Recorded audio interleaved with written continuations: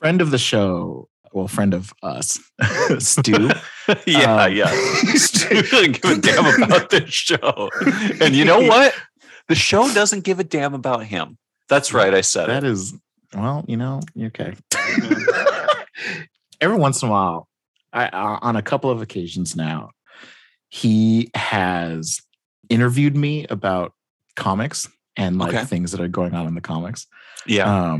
And not like a formal interview or anything. He's just like picking your brain, shooting the shit. Yeah. Yeah. Either he and I are just like chilling after game night, or most recently, actually 2 times ago, was when we were on the cruise together. We were just like sitting in the library. Both of our girls had gone to sleep. We were just shooting the shit. Anyway, the point is, he is fascinated by the concept and use of souls in comics, specifically Marvel. Okay. Because it's like, it's confirmed that souls exist, right? And it's like, yeah, because like that's what goes to like Valhalla, or that's what you sell to Vista, yada yada. And so he starts going into like, if there's resurrection, how does that work? Like, is there a process that adds the soul back to the body? Or when you have clones and all this other stuff, like how does what is the science behind the souls? Sure. And I don't have. There's no consistent answer to that. No, there's not. But it is, and nor should there be. I mean, that could be.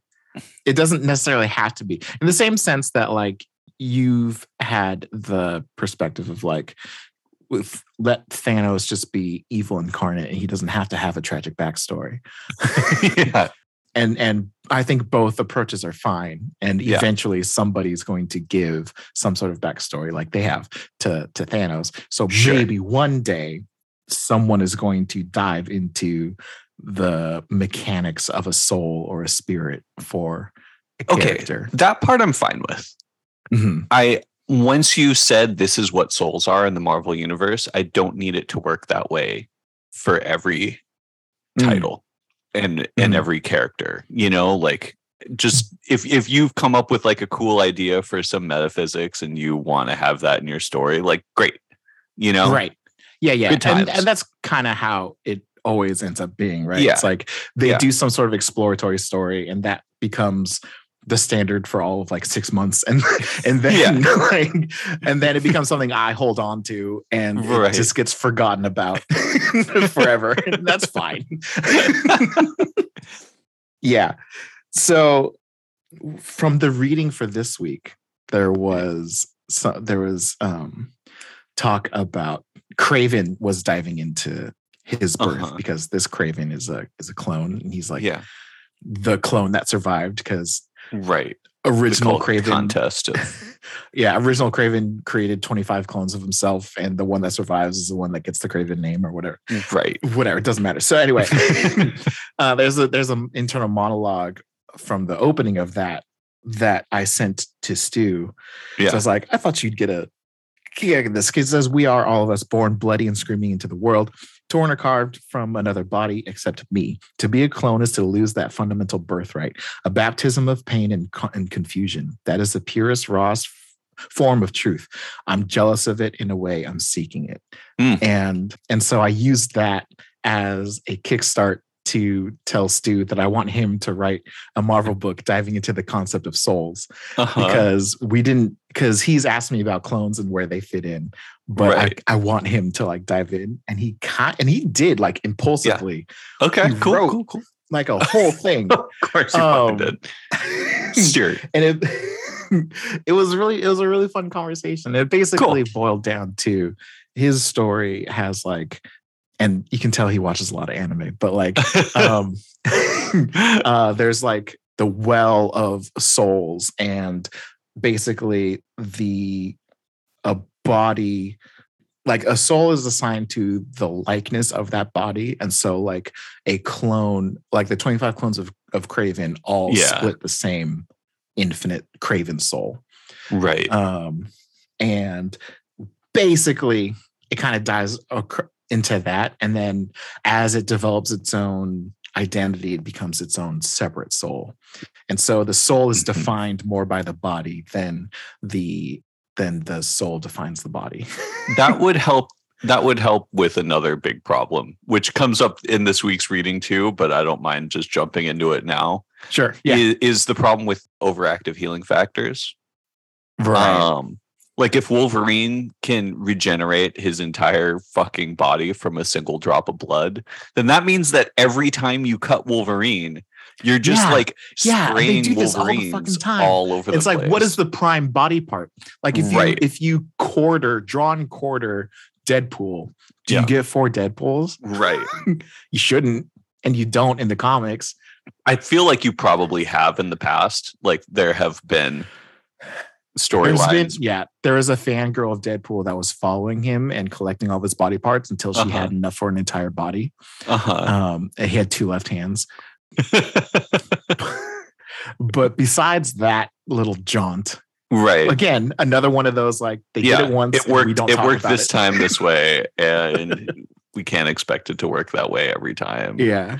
And Stu was even just like, I'm certain there's multiple magic people or gods that have said stuff that makes this not work great. But writers ignore that shit all the time. I don't care. And I was like, cool, perfect. He's got the right mindset for comics, even if he doesn't read it.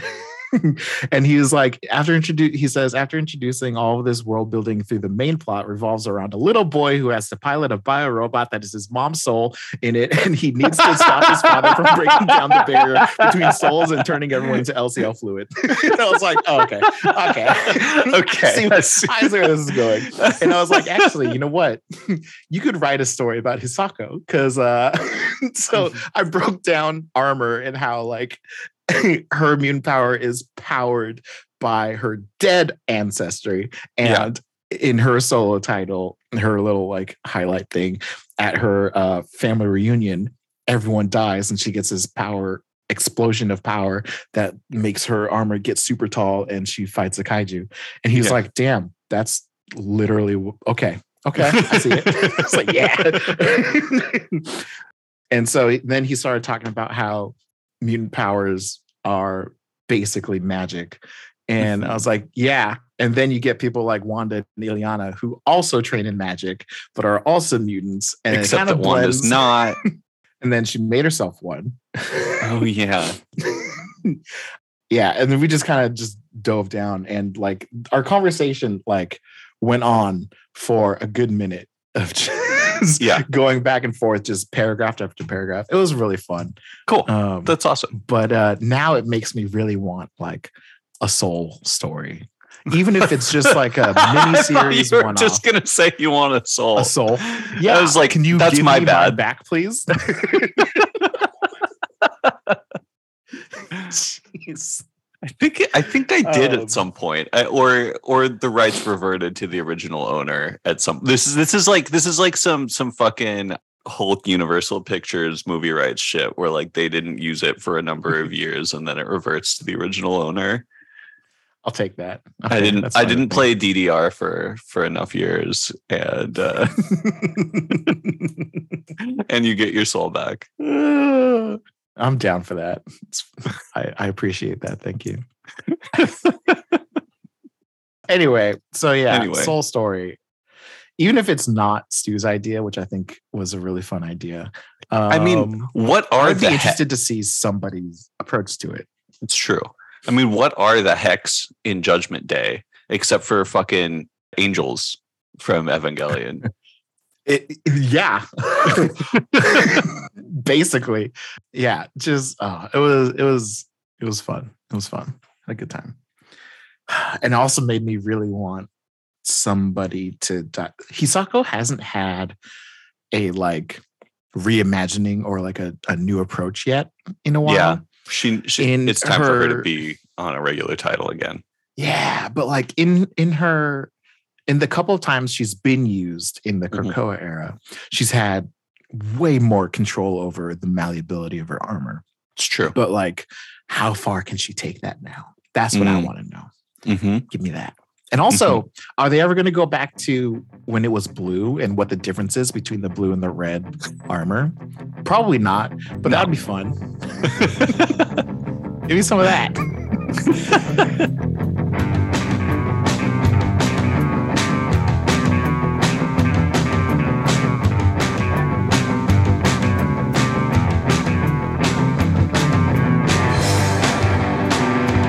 So what are we doing here? What is this? Yeah, this is Hype is My Superpower, and it's a podcast where we talk about comic books, things that we're hyped on, etc., etc. We read the main story of Avengers X-Men Eternals Judgment Day last week. We talked a whole hell of a lot about that. I recommend you, if you haven't yet, go and give a listen to that episode before we get rolling on this one, because we're talking about the side stories, the things that happened in between those sort of main beats of the title that were published in different books at the same time. And Will, do you mind if I give my sort of like unified theory on side stories real quick? Sure, go for it. Okay, so they come in 3 buckets, 3 types of side stories. There's this sort of like what I'm going to call like director's cut, where you've got, there's a scene in the main story of the crossover that kind of happens in like a panel or two, and you're like, that was crazy. I don't really know why it happened, but cool. Or like a big story beat that just kind of like happens and the characters move on, or like moderate size story beat that happens, the characters move on, and they get fleshed out in these sort of like side stories, which are often individual titles of ongoing books, and or just like, you know, name of crossover : character name, and you get to see what happened during that moment from a particular character or team's perspective in a way that like helps bring along their arc in some sort of way. Like, and just as a side note, I would love to see that kind of side story happen on Disney Plus. Like, imagine if you had Infinity Wars : Rocket Raccoon or something, and you just got like a particular character's like journey through an Avengers movie, and like got to focus on their story arc a little more. Yeah, that's amazing. Right? Why haven't they? Yeah. Even just like in Endgame when Rocket and Rhodey are crushed under the building, and then in the rallying scene, Ant-Man's there, Rhodey's got his armor on, and Rocket is safe. Like, what happened? Give me that scene. And it's like, yeah, you can put it in the director's cut of the movie, or you can just release a really fucking cool Disney Plus. Damn, that would be great. Yeah. Oh, that'd be so cool. And you get to like turn an actual character arc into it instead of just like, you know, like put story beats of beginning, middle, end, instead of just like, oh yeah, we fleshed out this scene so you could know what happened to the characters. That makes it trivia. The other way makes it an actual story. And that's one of the things they do really well in the comics. I'm stoked. I'm here for it. Hell yeah. The second type of tie-in story is basically taking the core concept from the event crossover story arc and applying it to an uninvolved character. So if it's Civil War, you get to see which side they choose. If it's Secret Invasion, it's like, oh, there was a Skrull here. How did they deal with that? You know, if it's Original Sin, you dig up some dirt from their backstory and they have to deal with it, right? And so for this, a bunch of characters who are uninvolved with the main story arc go through their judgment. And then the third type, which can often be the coolest of them all, if done correctly, sometimes it's the worst, is basically the main plot of this of an ongoing title gets so wrapped up in the crossover that this is kind of like the continuation of that title requires the sort of like involvement with the crossover. And so you're getting sort of like main arcs, main beats for those characters that are really tied up in the grist of what's going on in the crossover, but those beats don't necessarily correspond to things that are happening in the main series. Right. Yeah. So like their involvement in the crossover event has to have fallout or involvement in their solo title because they're such a big player. Yeah. In that book going forward. And again, you're not necessarily expanding scenes that you saw in Judgment Day 1 through 6. Sometimes you are, but a lot of it is like, this was such a big deal for these characters that it's going to have like you can't tell the main plot of this book without getting pretty deep here. Yeah. And those can end poorly because sometimes crossovers can just be too much. And you're tied in unnecessarily, and a creative team and what they're trying to do kind of gets like fucked around a little bit. And this is kind of what we're point. Sorry. Oh, I was just going to say what we were just talking about before going live with the recording about Spider-Man and Dark Web. Yeah. Well, so on top of that, like when Straczynski was writing Spider-Man, Civil War happened. Yeah. And in Civil War, Spider-Man reveals the secret identity to the press. Yeah. And so that is fundamentally going to change where Straczynski can take his book.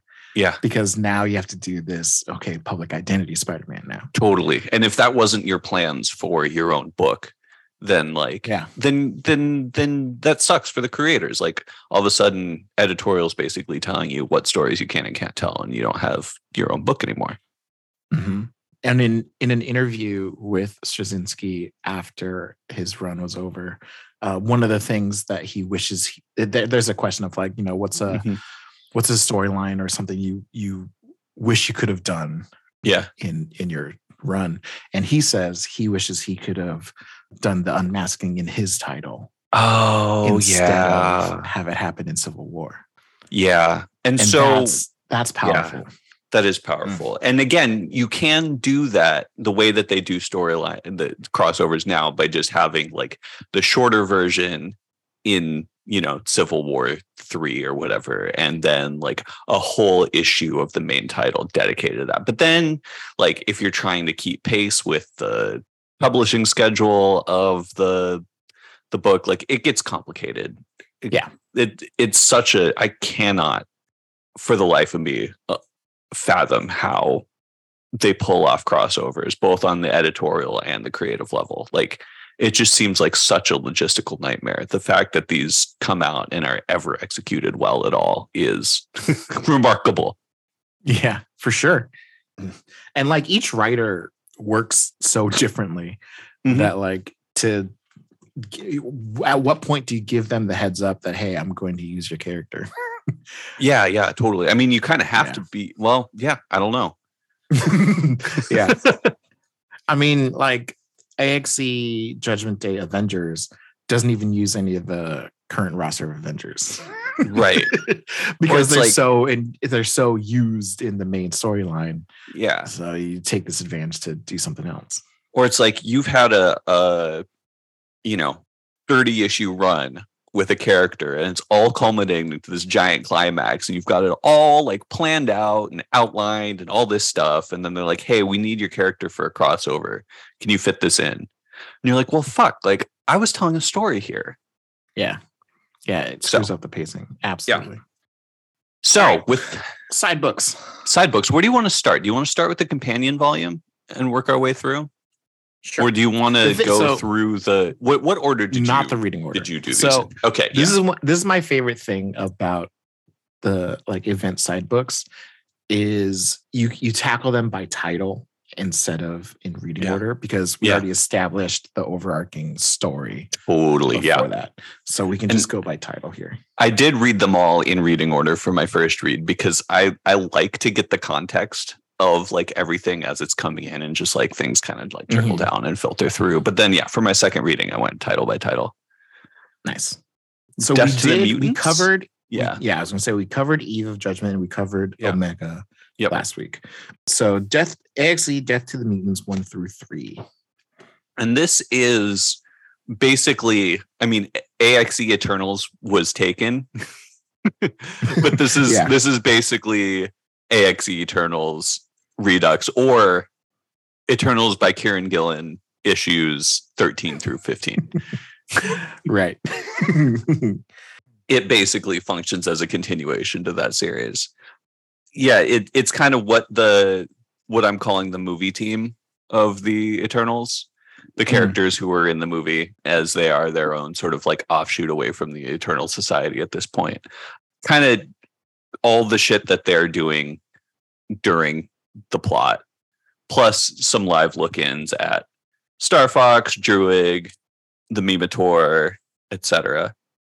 But in this first issue, it kind of goes through. We had one panel each of all of the god parts that are assembled for building the progenitor, including gathering the oral history of Lemuria and their tragedy from the last time that they were destroyed by the Celestials.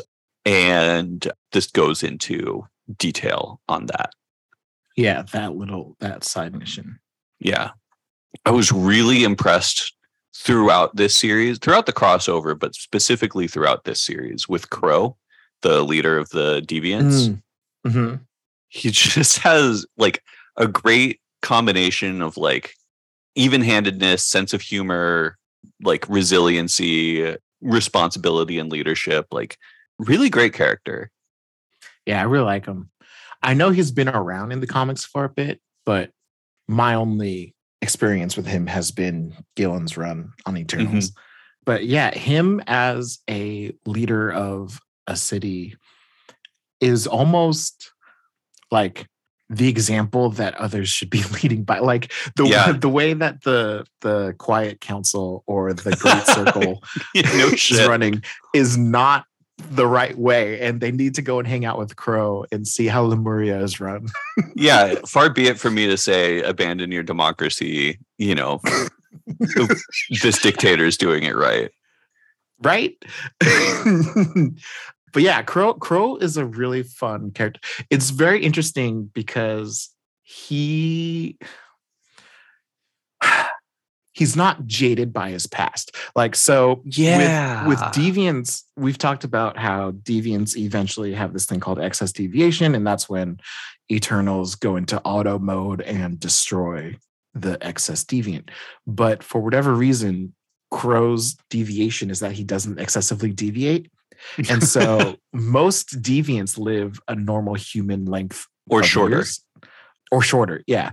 Like 50 to 100 years, let's say. Yeah. And Crow's been around for over 10,000.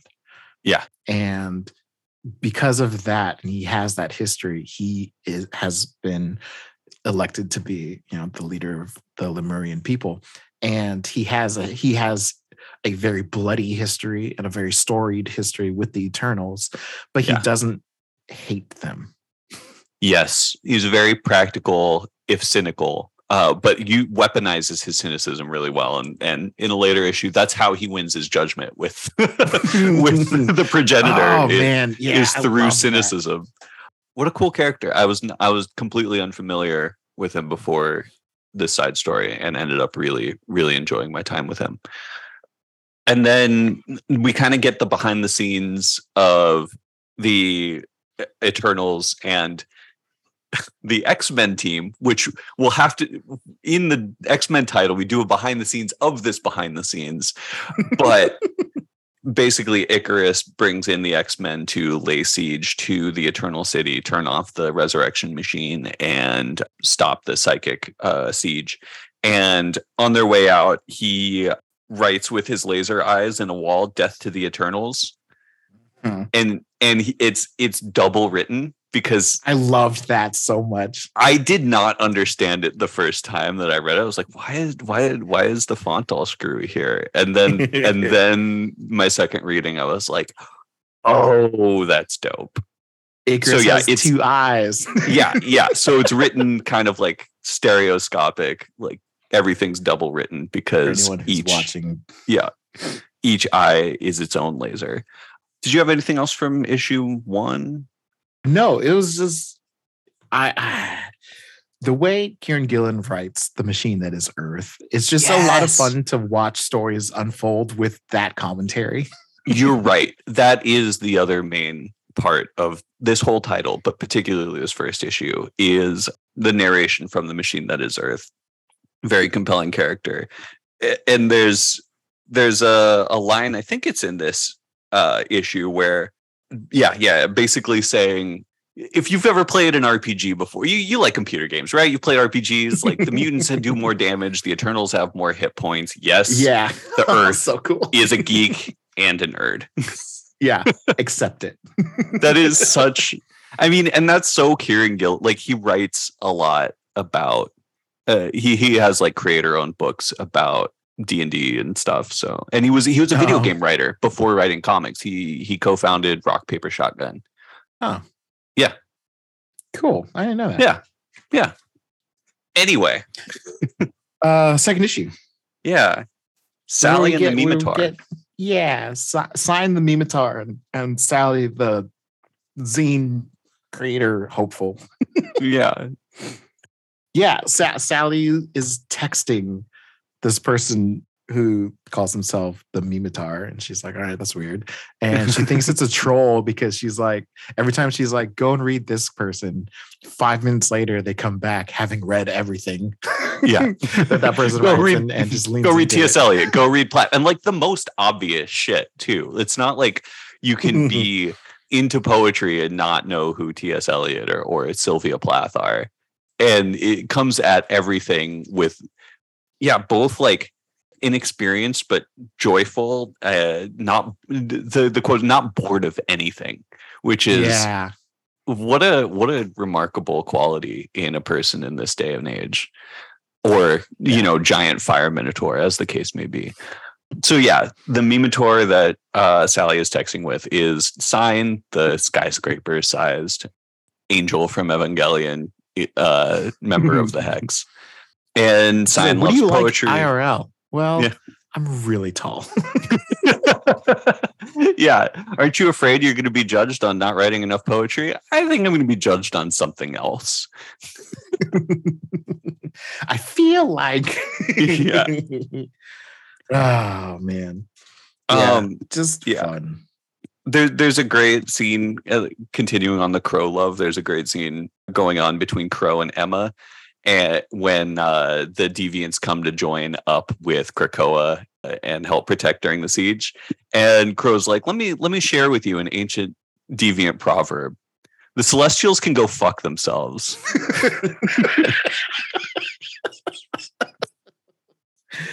Oh yeah. Oh, so good. In the sort of like psychic ruse where there's the whole, like we're gonna do the self-destruct sequence for the progenitor and it's going to destroy Iceland. The band Sigur Rós gets a shout out. I had to listen to some Sigur Rós last night just to, to reciprocate enjoying the shout out. Yeah, if you don't know Sigur Rós, you've probably heard them in a scene in a movie that made you cry. And you're like, fuck, why is this scene so powerful? And it's because they always play Starra Fleur by Sigur Rós in every single, you just Google it, you'll know what I'm talking about. It's in Life Aquatic, it's in everything. Like just Google movie Starra Fleur Sigur Rós. Not that you would be able to spell any of these words. And good stuff. Mm-hmm. Crow wins, like I said, wins his judgment with cynicism, but even beyond cynicism, every single deviant passes judgment. And just the looks on all their faces of like, God has failed us and gone out of its way to destroy us in particular so many times. And now we are passing judgment. What does it mean? What does it do? Cool stuff. Interesting. If this is ever picked up building forward for deviant society. Yeah, like deviants since day one are the Morlocks of the Eternals. Like they're the ones that are shunned and worse than the wayside. Worse than that, they were the evil. They're supposed to be straight up evil. They were supposed to be like the Eternals, even before like excess deviations. Like, no, we just kill deviants, full stop. And because they are what represents wrong and blah blah blah blah blah. And then Jack Kirby created this whole thing to be as a commentary on this kind of racism and sort of like hierarchy of race determining your characteristic and all of this. But yeah, that they were not just shunned and ugly and unliked, but demonized by all of the powers that be, by God, by the gods themselves. Yeah. So conceptually, I have a hard time selling myself on celestials being gods and the progenitor being a god. I mean, it is one of those conceits that you kind of have to accept as they're telling the story. I mean, they are the creators of the life on Earth, more or less. Or not creators, maybe, but they pushed it. They pushed it along. The blood of a celestial is what created the potential for humans to. Okay, so yeah, they created life to exist. They are an. It was a giant celestial in the primordial pool or whatever. Yeah, you're right. But like, I guess my hiccup is like, there's no mythology or religion around. Right. So it's they don't a hypocrisy on classic what. Definition. On what gods mean within it. It's like a god's capital G versus lowercase g. Mm-hmm. Right? Like there's the gods of humanity, and then there's the literal like the beings that act as creator, judge, knower, final arbiter of our fate. Right. And like, so they're for practical uses, they are the gods and Thor is not. Right. but for spiritual use, for metaphysical use, Thor is and the Celestials aren't. Yeah, because every other use of gods and pantheons, they were all created through belief. Right. And the Celestials were created by the first universe. Right. Because he was lonely. And but it's really just like every time I read progenitor is God, there's a part of my brain that's like, I keep going, obviously, but like, right. It's just one of those things that like stood out to me. The same way that like how they're using like Muti more casually in the Coco era. Yeah. It's like it just pauses my rapture within the story. Yeah. That's fair. Issue 3. Yeah, I just want to run through some judgments here. Uranos, it approaches Uranos to judge it, and Uranos is like, it's too early for me, and you know it. Festos passes, and Macquarie fails, both for regretting creating the progenitor. But Festos, it's because he's working to correct the mistakes, and Macquarie, it's just straight regret. Or like, I should have done a better job. And the progenitor starts talking to the machine that is Earth and is like, I see you go by, with a smirk saying you're trying to help these people. You don't actually help. You will be judged too. And machine's like, oh shit. And then we also get the extended scene of Star Fox being rescued, and the director's cut has kind of an interesting dialogue. Not really interesting, with his mother, Suizan. And Sally, the poet, fails because procrastination. She doesn't actually make her zine. Yeah. Issue 3. Yeah. I should also say that like they use this Star Fox scene, especially with Suizan, his mom, and Thanos' mom, as kind of a setup for A.X.E Star Fox. Yeah. That we're going to cover next. And this is where they start to like. Yeah, so we get the extended cut of the extended cut. Yeah, where they give a new meaning and definition behind Star Fox Eros and Thanos, actually. That is cool, yeah. It was fun. I did really like it. It's now the new canon because that's what has happened the most recently. But it makes Star Fox's character make way more sense. Yes. It fits it within his own history, and I'm here for it. Totally. I'm totally down for it. Yeah. All right, issue 3. So we kind of learn the whole, we get an extended cut scene of how the Eternals agreed to being telepathically guided by mutants.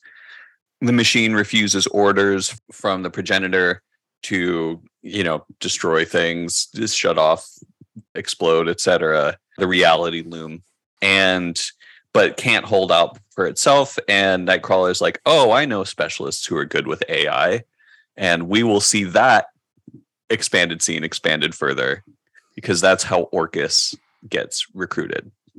Yeah. Fucking bonkers. And then, the machine helps Festos reboot it to disconnect with the reality loom from everything, including to restore factory settings. Yeah, which means it loses its awesome, cool Kieran Gillen voice. And it's sad as hell. It is. Like, imagine rebooting your router. Like, was that sad? Like, Festos is just like laying on the ground crying. I know, he's so destroyed, because Festos has always had a line of communication with the machine that is Earth. Like, they've established a friendship together. And okay, yeah. He's just he had to reset his friend, basically. Yeah, it's like resetting a Janet in The Good Place. yeah. That was a tough scene. That was. I'm glad they did that last. Yeah, and we also have Syne and Exodus talking poetry together. Yeah, because this is the poetry that Syne actually remembers is from, or thousands of years ago. Yeah, from thousands of years ago when 1,000 years ago. Yeah, when Exodus was alive, and it's like, let's talk 12th century poetry. Yeah, they have like a full conversation. Like, they killed each other. Yep. And then they come back and they're like, "You want to talk poetry? Like, do we have to fight?" Yep. Oh, it's so cute. Yeah, I love it. Fantastic. And I had nothing else from that issue. No. Okay. A.X.E. Star Fox. A.X.E. Star Fox. Basically, we get a handful of internal monologues and personal growth and exploration from Star Fox. So I'm heads up, I'm going to be going back and forth between saying Star Fox and Arrows. No, I do the same thing. Yeah. His birth name is Arrows. His hero name, up until this point, his hero name is Star Fox. And if you're thinking, Arrows, that is, a well-worn name. It's not a coincidence. Named to be the god of love, like all the Eternals, or something very on the nose. And it's very specifically the Eros Thanatos duality with him and his brother Thanos. And so you kind of get like a character study of Eros's denial of his birth name. And not just his birth name, but the responsibility put on him by his parents. Yes. So his parents birthed Thanos, which is pretty bad mistake. He is an eternal born being with deviant DNA, and through him being who he is, has brought death and chaos and evil into the world. And so, can I ask you a question? Why did they have Thanos? Because it goes very clear in this issue that their parents had Eros to sort of like atone for the mistakes of Thanos, right? And balance the ledger a little bit. Why Thanos? They wanted to see if they could blend eternal and deviant DNA. Okay, so it was just pure scientific fuckery. It was. He was a science experiment. Interesting. And he ended up being really evil. And it's funny because like up until this book, I was always like, why have Eros if you had you brought Thanos into this world and you wanted to bring it up? Like right. Yeah, you fucked up that bad and you said, I'm gonna give this another shot. Right? It just didn't make sense to me. I always thought that Eros was the older one. Right. Because there's no way you would keep trying after you had Thanos. Yeah, you're just like, fucking tack it in. I'm done. And then this book happens and it's like, oh no, they made Eros because of Thanos. And so like there's that kind of tragic shadow over his birth name. And it's not just to to atone for Thanos specifically. They also give him a mission to change the unchanging people, essentially. Like you are the salvation of the Eternals, more or less. Right. Yeah. And so because there is something, a concept. And maybe that's why they were trying to put deviant DNA or, mix deviancy with the Eternals, is to say like our complacency, our static nature is bad for us, bad for the world. There needs to be change. Yeah. And that honestly that might have been the catalyst of the fight between Zurus and Mentor. Mentor? Was it Mentor? Yeah. Yeah. Anyway, that's why they got exiled. Yeah.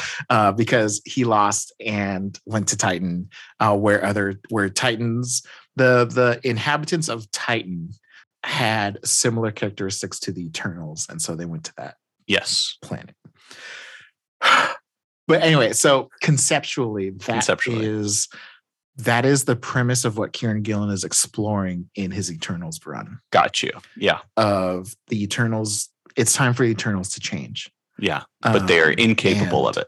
But they are designed not to change. Right. And so that's why they are currently hanging out in Lemuria to live among the deviants to try to understand change. Yeah.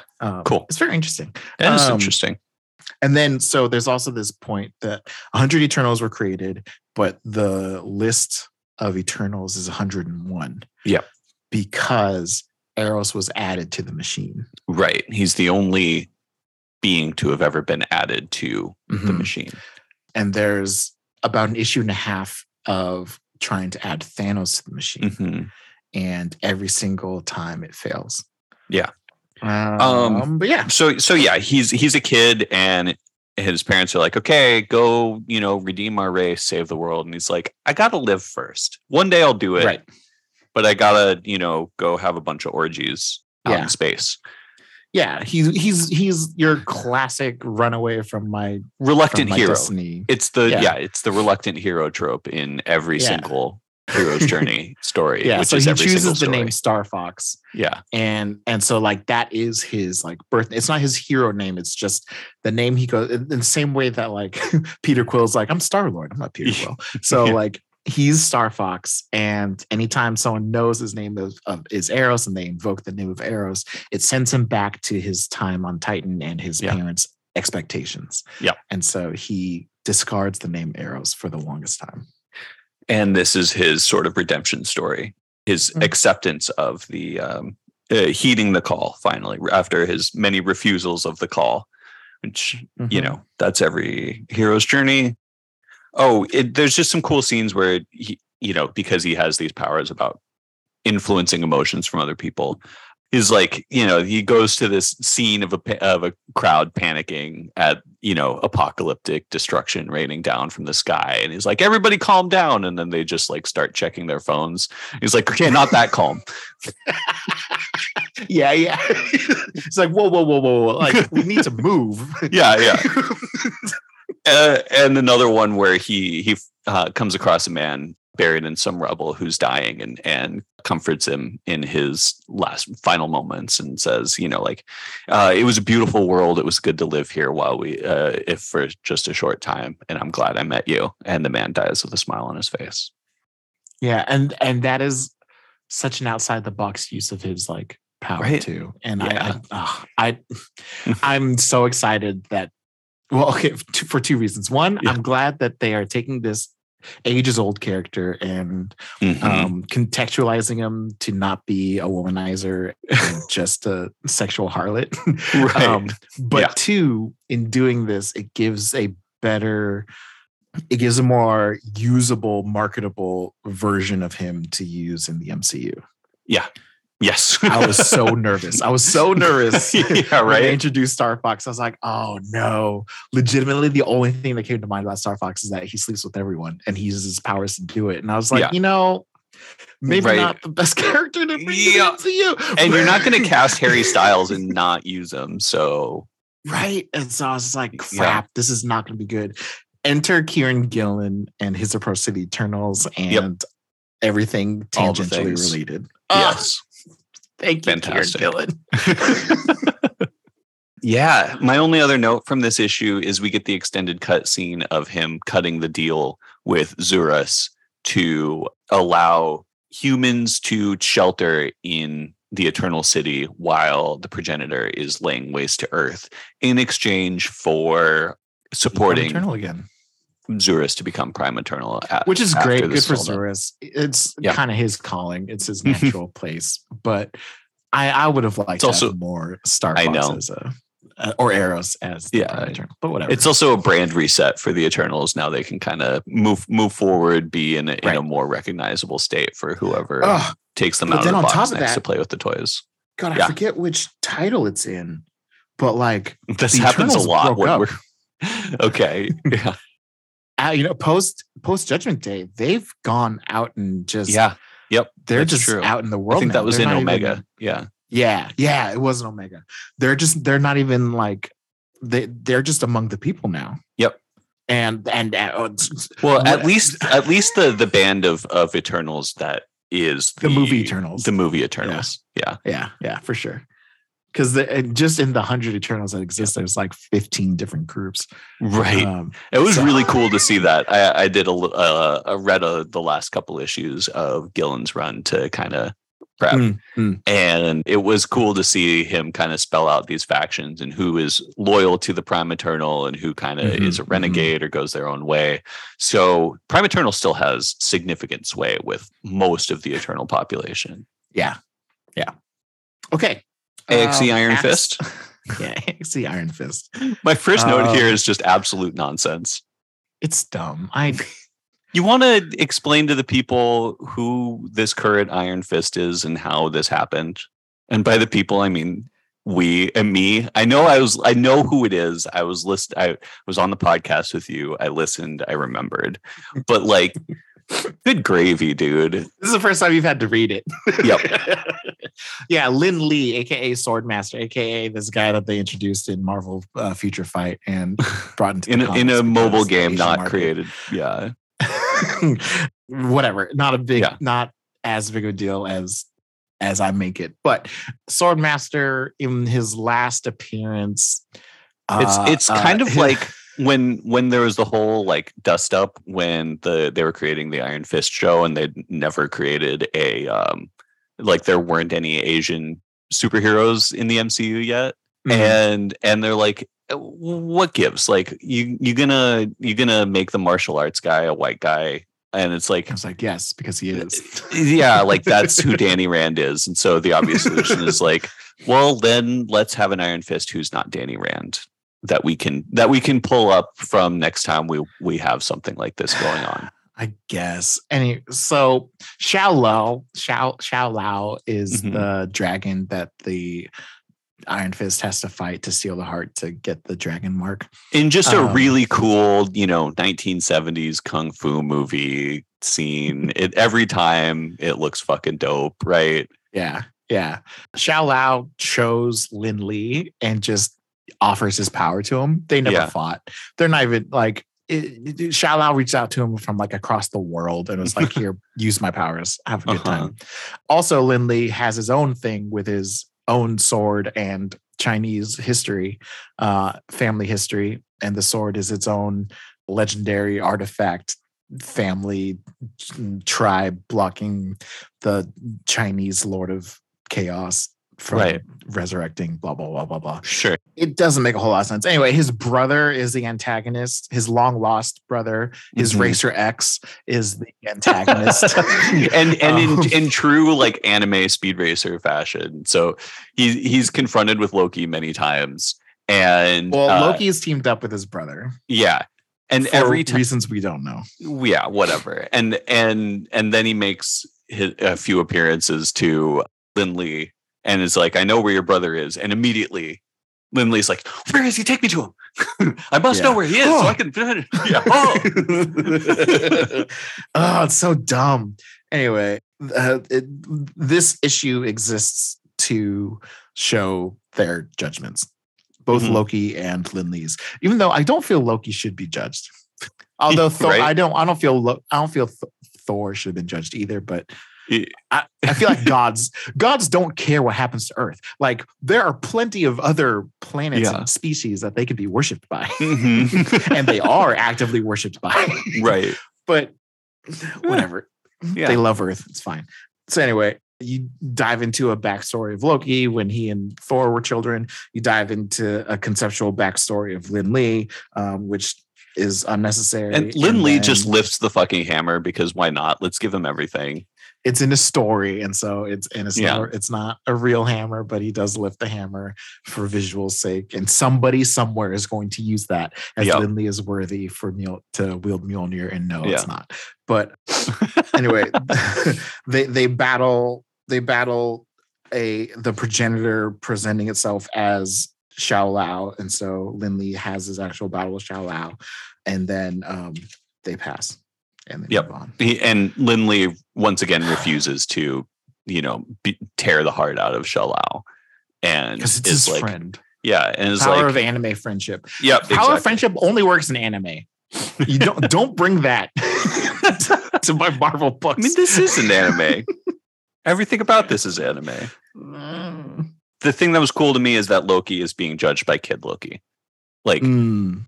Who is, a worthwhile judge who has the sort of like esteem in Loki's eyes to, pass or fail him. Who does he respect enough? And obviously it's himself. He's Loki, but just like who does he fall in love with in the Loki TV series? Obviously it's himself. He's Loki, but also, also it's his young self who is untainted by the expectations of being evil from other people and goes out and actually does good with the Young Avengers, et cetera, Journey into Mystery. Great book. Read it. Yeah, I've been toying with the idea of reading Journey into Mystery on Sundays. Oh, that'd be a good one. It'd be a fun one. It's really good. Just the the storyline. More Kieran Gillen, by the way. Yeah, seriously. The story of Loki becoming the god of stories instead of the god of lies is just it's so heady. But it's a lot of fun. I like that a lot. Yeah. But yeah, one of the worst side issues of this entire storyline. Well, I also wasn't a fan of the next one. Fantastic Four 47 and 48. Yeah, also nonsense. It seems like this was supposed to be A.X.E. Fantastic Four, but the Reckoning War just kind of happened right at ended at the right time. And so they're like, well, I guess we'll just make this the two issues in the normal book after the climax just to shove it in. And it's like a completely different creative team, right? Like it has nothing to do. Like imagine having Fantastic Four on your pull list and you've been buying it every month and you've read through the these two issues and you're like, that was incredible. Like what a good full story that left me satisfied at the end. And then you get a call from your LCS and comic shop and they're like, hey, we've got another issue of Fantastic Four in. And you're like, what? I thought it ended. All right, I'm down. Like, that was great. I'll keep going. And then you get this shit. So here's the thing that bugs me. And it only bugs me because I read so much. But like the constant rehashing of, hey, this character deserves to be taken seriously. This character is really strong. This character is amazing. Like their spotlight issue or storyline. They do that with Spider-Man a lot. And it's usually a non-Spider-Man book. Like it's an Avengers appearance or a Wolverine team up or whatever. It's like, oh, hey, other people who don't read Spider-Man, Spider-Man's a big deal. Check them out. Yeah. They do that with Sue, Invisible Woman, every few years. All the time. It's like, and for anyone who is a longtime reader of comics, it's like, yeah, Sue's effing amazing. And not only that, this is one of the worst examples of it. Like this is basically the storyline for these two issues is Reed locks himself away in sort of like a think tank chamber where he can't be disturbed until he figures out the puzzle of how to solve Judgment Day. Right. And Sue's in charge and she's written with like no individuality really. she's just kind of like strong female protagonist, like generic strong female protagonist. Like, look at me, I can do everything. I hold it down. Don't underestimate me. She handles everything without actually showing her thought process. It's just she just, and it's like, I will solve everything through the power of caring and nurturing, because these are my, these are my woman powers or whatever. But I also kick ass. It's and this is one of those storylines that only works when you like, it can only work by making Reed Richards into an idiot, which is a hard sell. Like, okay, so the main antagonist for this is Oubliette Midas, who's an interesting character because she runs around the world in a gimp suit and turns things into gold. And she's been used really well in the past in like Original Sin and the Marvel Boy Novar series by Grant Morrison. Anyway, she gets a job at the Baxter Building, no background check, just kind of shows up and has a job. She destroys all the security effortlessly. Yeah, and then just tears down most of the building essentially. Like it and there's like a most of the building falls on Ben. And I don't understand how that's happening in the middle of the building, right? The middle of the Baxter building. They just collapsed like floors like 46 and 47 or something. Right. And there's a big old force field that's blocking Johnny out, so he goes and buys a pizza, and it's just like, and everything's on Sue, and she fucking handles her shit. Cool. There's one cool thing from this that I really liked, though. Mostly the usage of her powers was very unimaginative, uninspired. She could have handled shit much quicker and easier if she just was kind of like, written to standard uses of her powers. But she makes a gun misfire by stopping the transfer between the trigger and the cartridge igniting. Yeah, that's dope. Impressive. I will give props where props due, and that was cool. Yes. Because Midas is like, oh, blah, blah, blah. You can't stop my gun from, you can't stop the bullet once it comes out of my gun. It's too powerful. First of all, fuck off. Second of all, she's like, I'll just make the gun misfire. Pretty sweet. And then just single-handedly, well, it's weird because she stops Oubliette by attacking her self-confidence. By telling her she's adopted. Yeah. That's it. That's how you beat a supervillain. Apparently. But like that's lore changing. Yeah. Impressively so. But like, okay, well, all right. And there's an appearance. Oubliette makes a evil clone of Novar, calls him Space Boy. That's pretty cool. Yeah. There was a random. So on the little like personal hyperbolic time chamber that Reed uses, there's like text that shows like kind of what he's thinking about, I guess. Right.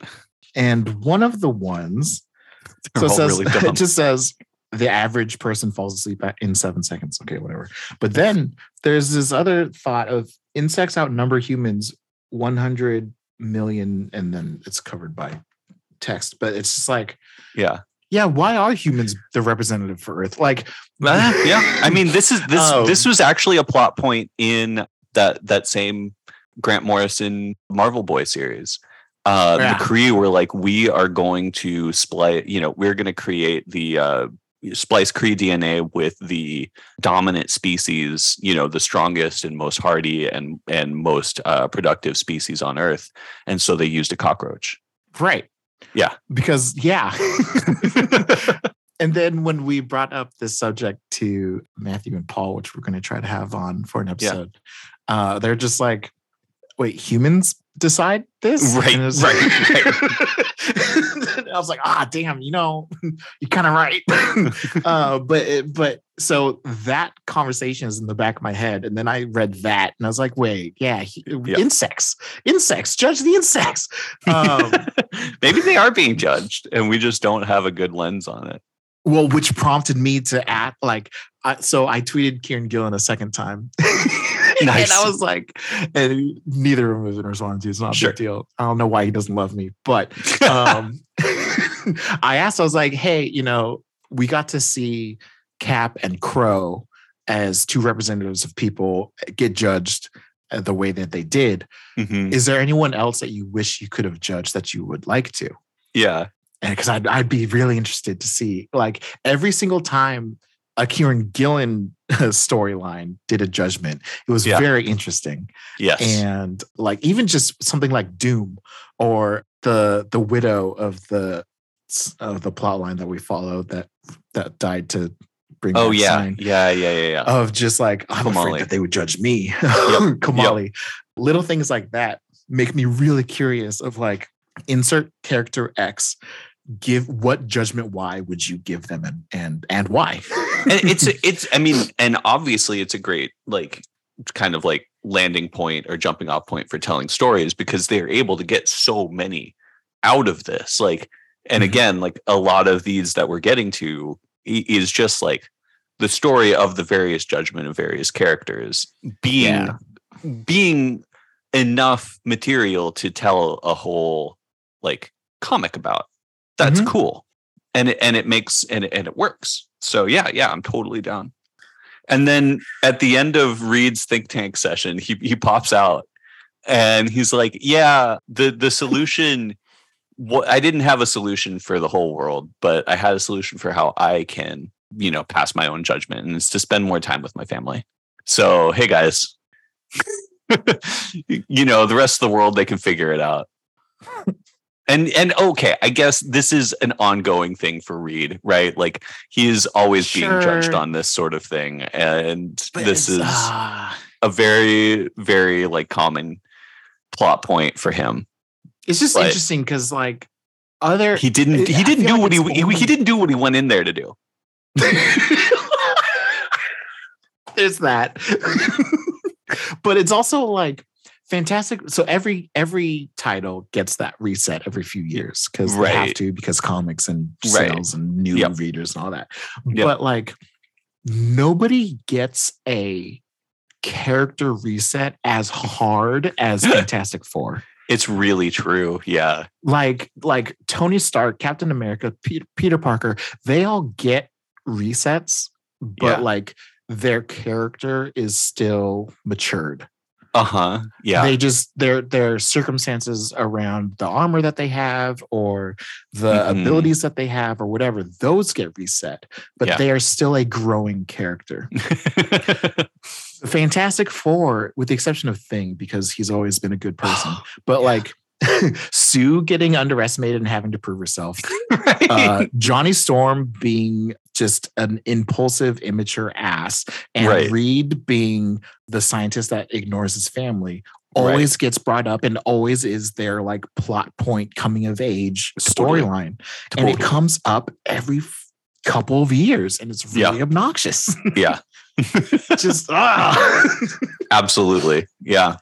I don't have anything more. Annoying. You're absolutely right. It's annoying. It bothers me the most with the Fantastic Four, I think. Yeah, because there's so much room to do other things with those characters. And also because I wonder if once we see an actual successful movie adaptation of the Fantastic Four and people just kind of like Marvel's comfortable with the strength of the brand and and how well, like people are aware of the characters, I wonder if we'll start to be able to move forward on them. Yeah, that's a good point. That's a really good point. External commercial sales bullshit. I know. It sucks. Anyway, non-other X-Men. Let's do the non-X titles. Okay. Just one last thing on Fantastic Four. I got a little like teaser at the end of my issue that the next run of Fantastic Four is being written by Ryan North. So that's exciting. I think he's going to do a great job. I mean, I love Ryan North, obviously. He has a very distinct comedic voice from Dinosaur Comics and Squirrel Girl, et cetera, et cetera. Like, it's pretty well known at this point, but he can write other things. And he's a sciencey dude, you know, and he's a very smart guy. I think he's going to do a good job. Yeah. Let's just do Avengers and Spider-Man. Avengers. Yeah. Let's just blow through these. Avengers is the judgment of Hawkeye. Yeah. And Hawkeye doesn't care, which is kind of odd. I'm it's also into it. It's also arted by Greg Land. That is also a thing. Yeah. Which is not odd. Because he has a book, Nonstop Avengers or something. I mean, look, you can work really fast and draw a whole lot of books when you trace everything. Yeah. So it's very easy for Marvel to just call you up and be like, hey, we got a rush job for you. You want it? Mm-hmm. This is one of the first times where Progenitor is portrayed differently. Yeah. Because Progenitor shows up to Clint as Black Widow, but she doesn't have the glowing eye. Right. And signifying, unless that's just an artistic thing for us this entire time. Right. But like, it's just a little odd. Yeah. And then like in this one, Progenitor is more than willing to have a full-on conversation with Clint for like the entire day. Yeah. Just like, and takes on a bunch of different forms too. Also, acts as Luke Cage for a little bit. It's a goofy one. There were a couple things in here that I liked. One, we kind of get a little bit of word on why the Celestials keep judging humanity.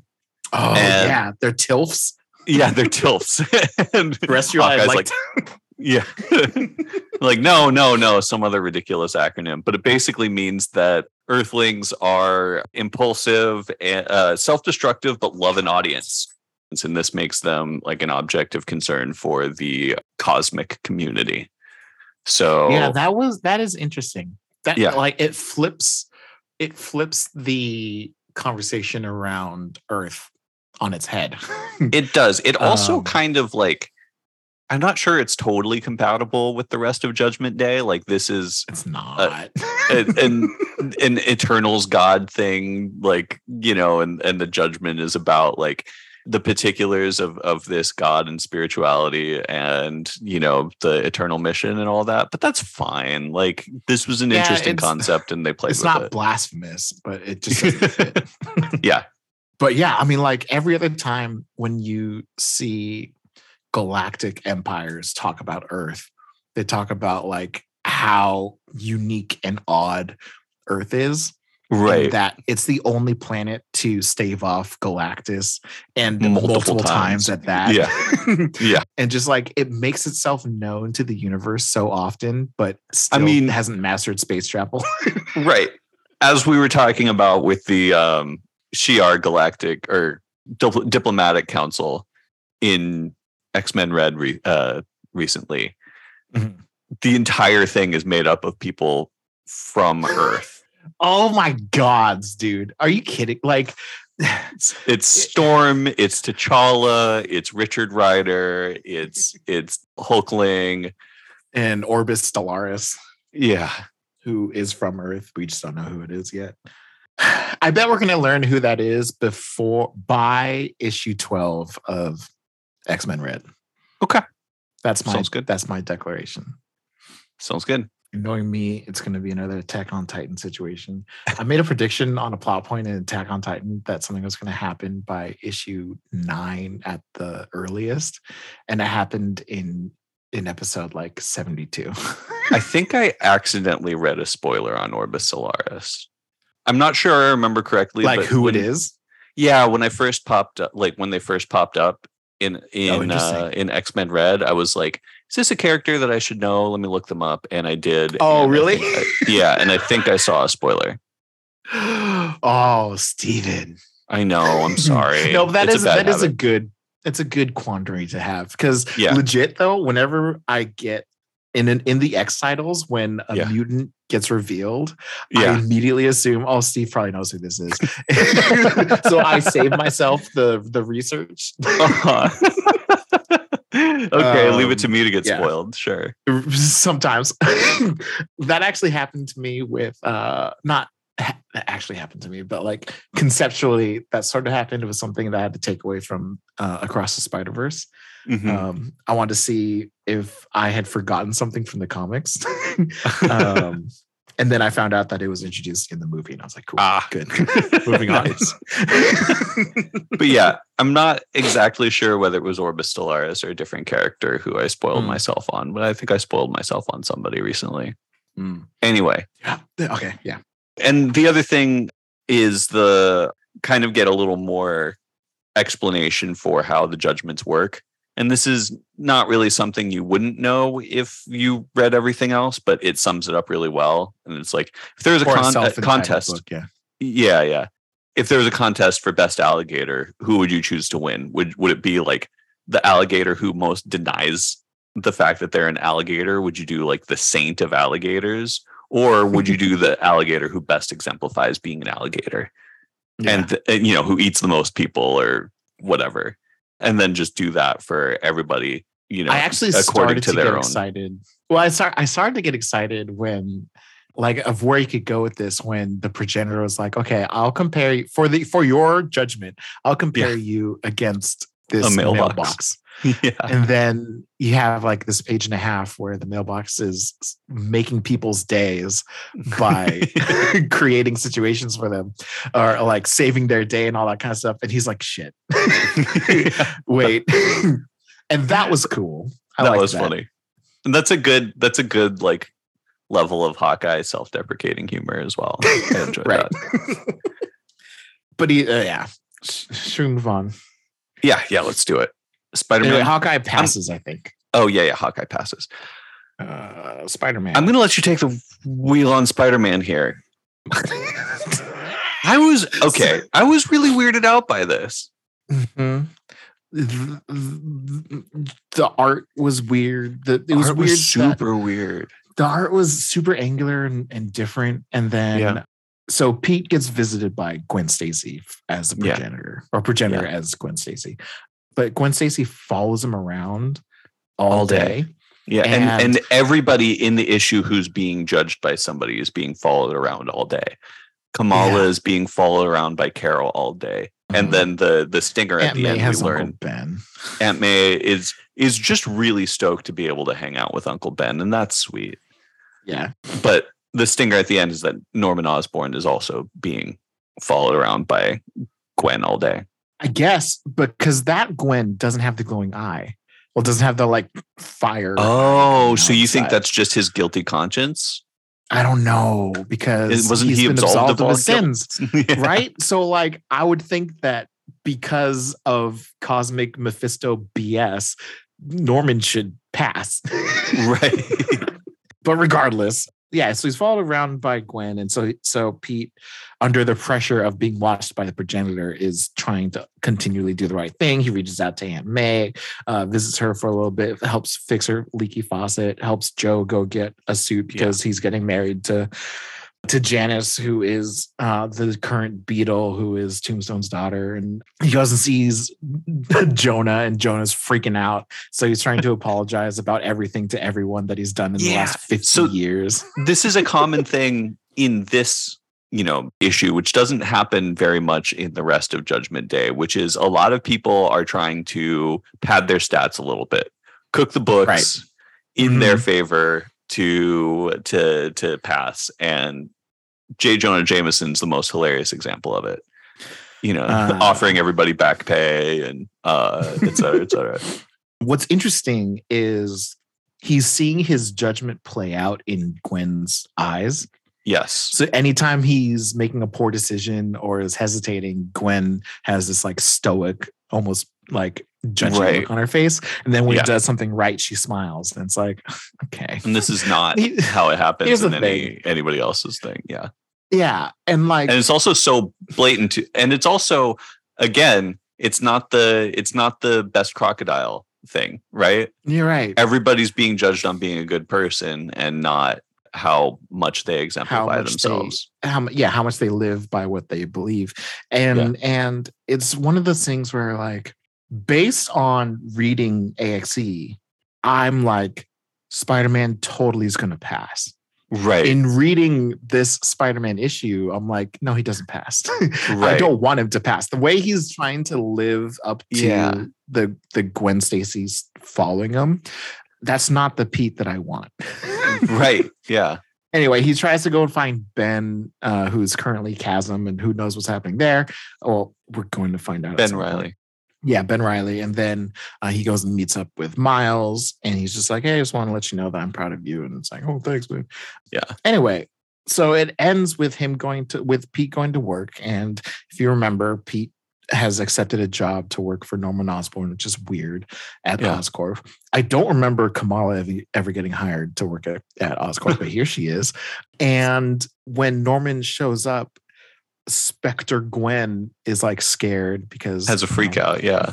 And she leaves. And so this is like actual Gwen way more than anyone else has been any of the judgments have been their actual person. Right. And she loses her eye thing. Yeah. And just is regular Gwen. And then Pete follows her to the roof to apologize. And he's like, hey, I'm super sorry. Something happened during the 6-month jump that the readers haven't read yet. And Osborn was the only one. Osborn is the only one to be there for me. So I need to believe in him. And then it speaks in the speech bubble of the progenitor, and it's just like, I hear you. You live up to the person you're kind of trying to sort of be to a degree. I passed you, and it's like, oh, thanks. and then he also says, so receive my gift. Yeah. And you're like, what? And then just Gwen Stacy just plops onto the ground in front of Pete. Yeah, and he's like, wait, what? And it's Gwen from back then. Like, she hasn't aged. Yep. She's in the clothes that she died in. Her neck works, so that's good. But she's just like, I don't know what's happening. You look so much older. I just know that I missed you. And it's like, oh, that's cute. And it's then like, we only had a moment here. Yeah. Yeah. They start to embrace, and then they're crying because they're so happy. And then Gwen's like, okay, I have to go. Progenitor said, I only have a moment. I'll see you later. Bye. Yeah. And it's like, well, that's odd. Yeah.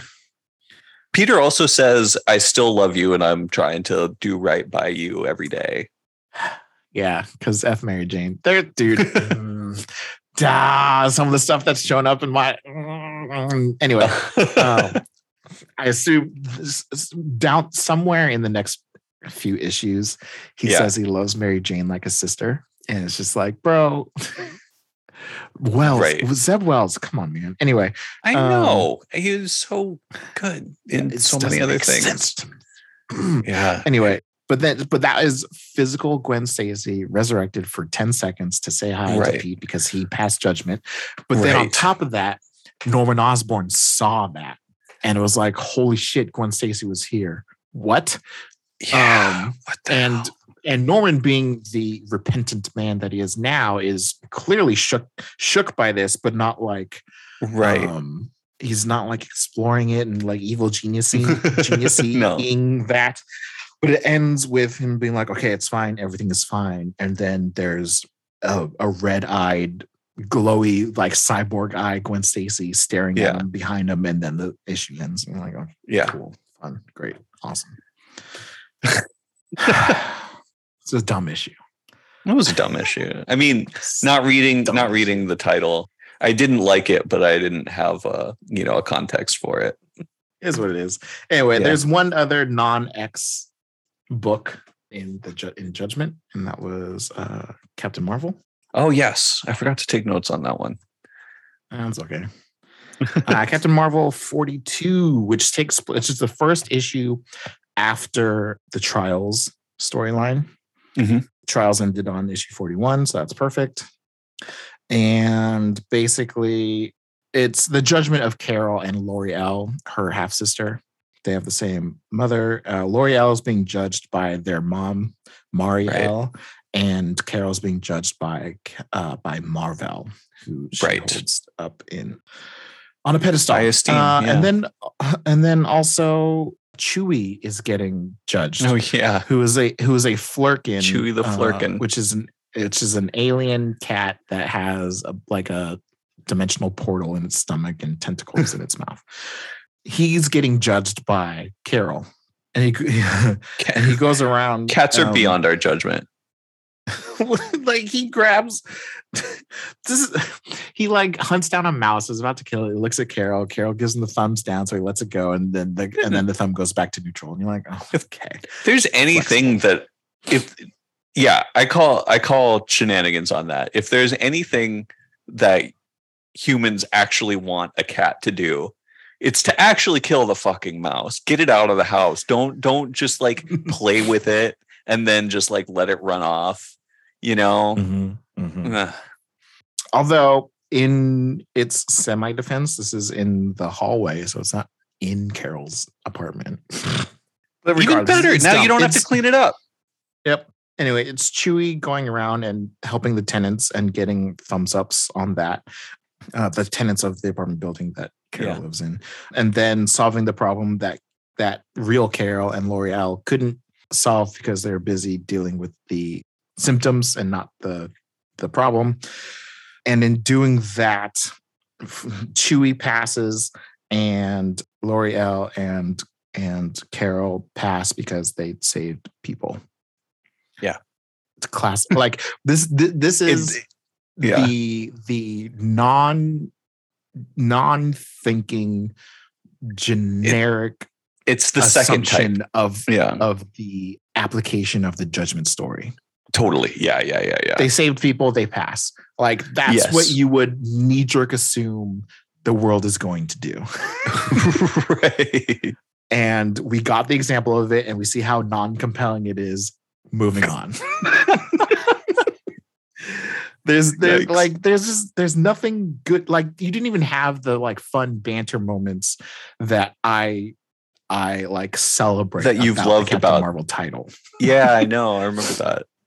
And it's like what a terrible first issue for you to read of Captain Marvel. Wow. Whatever. It is what it is. It wasn't great. It wasn't compelling. It wasn't thought provoking to any degree. It wasn't an original take on the Judgment Day situation. Yeah. So, but an alien who doesn't even live on Earth got judged. That's right. L'Oreal, the accuser, got judged because she was currently on Earth at the time. Right. You could take that and extrapolate a bigger picture thing, but they're not going to run with it. So no, it's no point in thinking too much about it. All right. So for the X-Men tie-ins, do you want to start I'll let you decide because so I feel like Red and Immortal we should do last.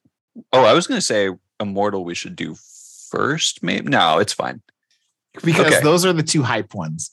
Those are the two hype ones. Okay, so let's let's try and go quickly then because we're already at an hour and a half. So we're working our way all the way up to hype. So we can start at X-Force. Did you read Marauders at all for this? Because you said that some of it was in your next trade. Yeah, I bought it. Oh, you bought it. Marauders 6. Okay. I didn't reread Marauders for this, because I didn't know and I ran out of time. If I'm being completely honest.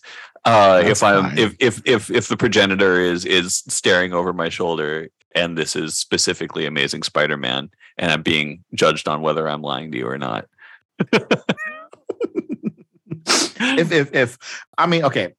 The Marauder 6 issue is basically what you would expect from a side tie-in book, especially a team book. You have a team of like 6 individuals and they each get a page and a half of their judgment and they saw as their judgment.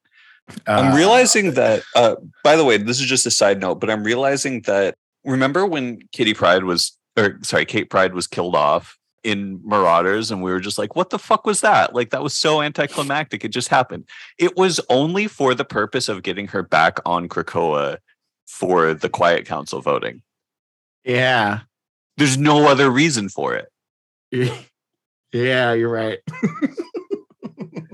Oh, I did actually like this. I will say one thing I did like issue.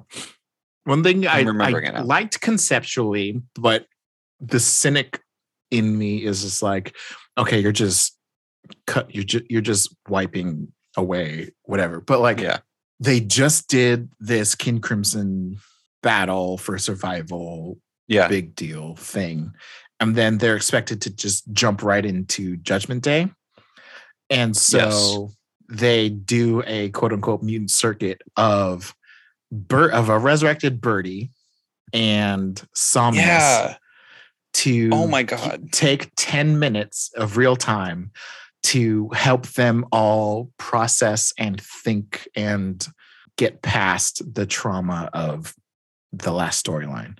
I say trauma from their perspective, not that we saw it really happen, because it was not written well. Yes.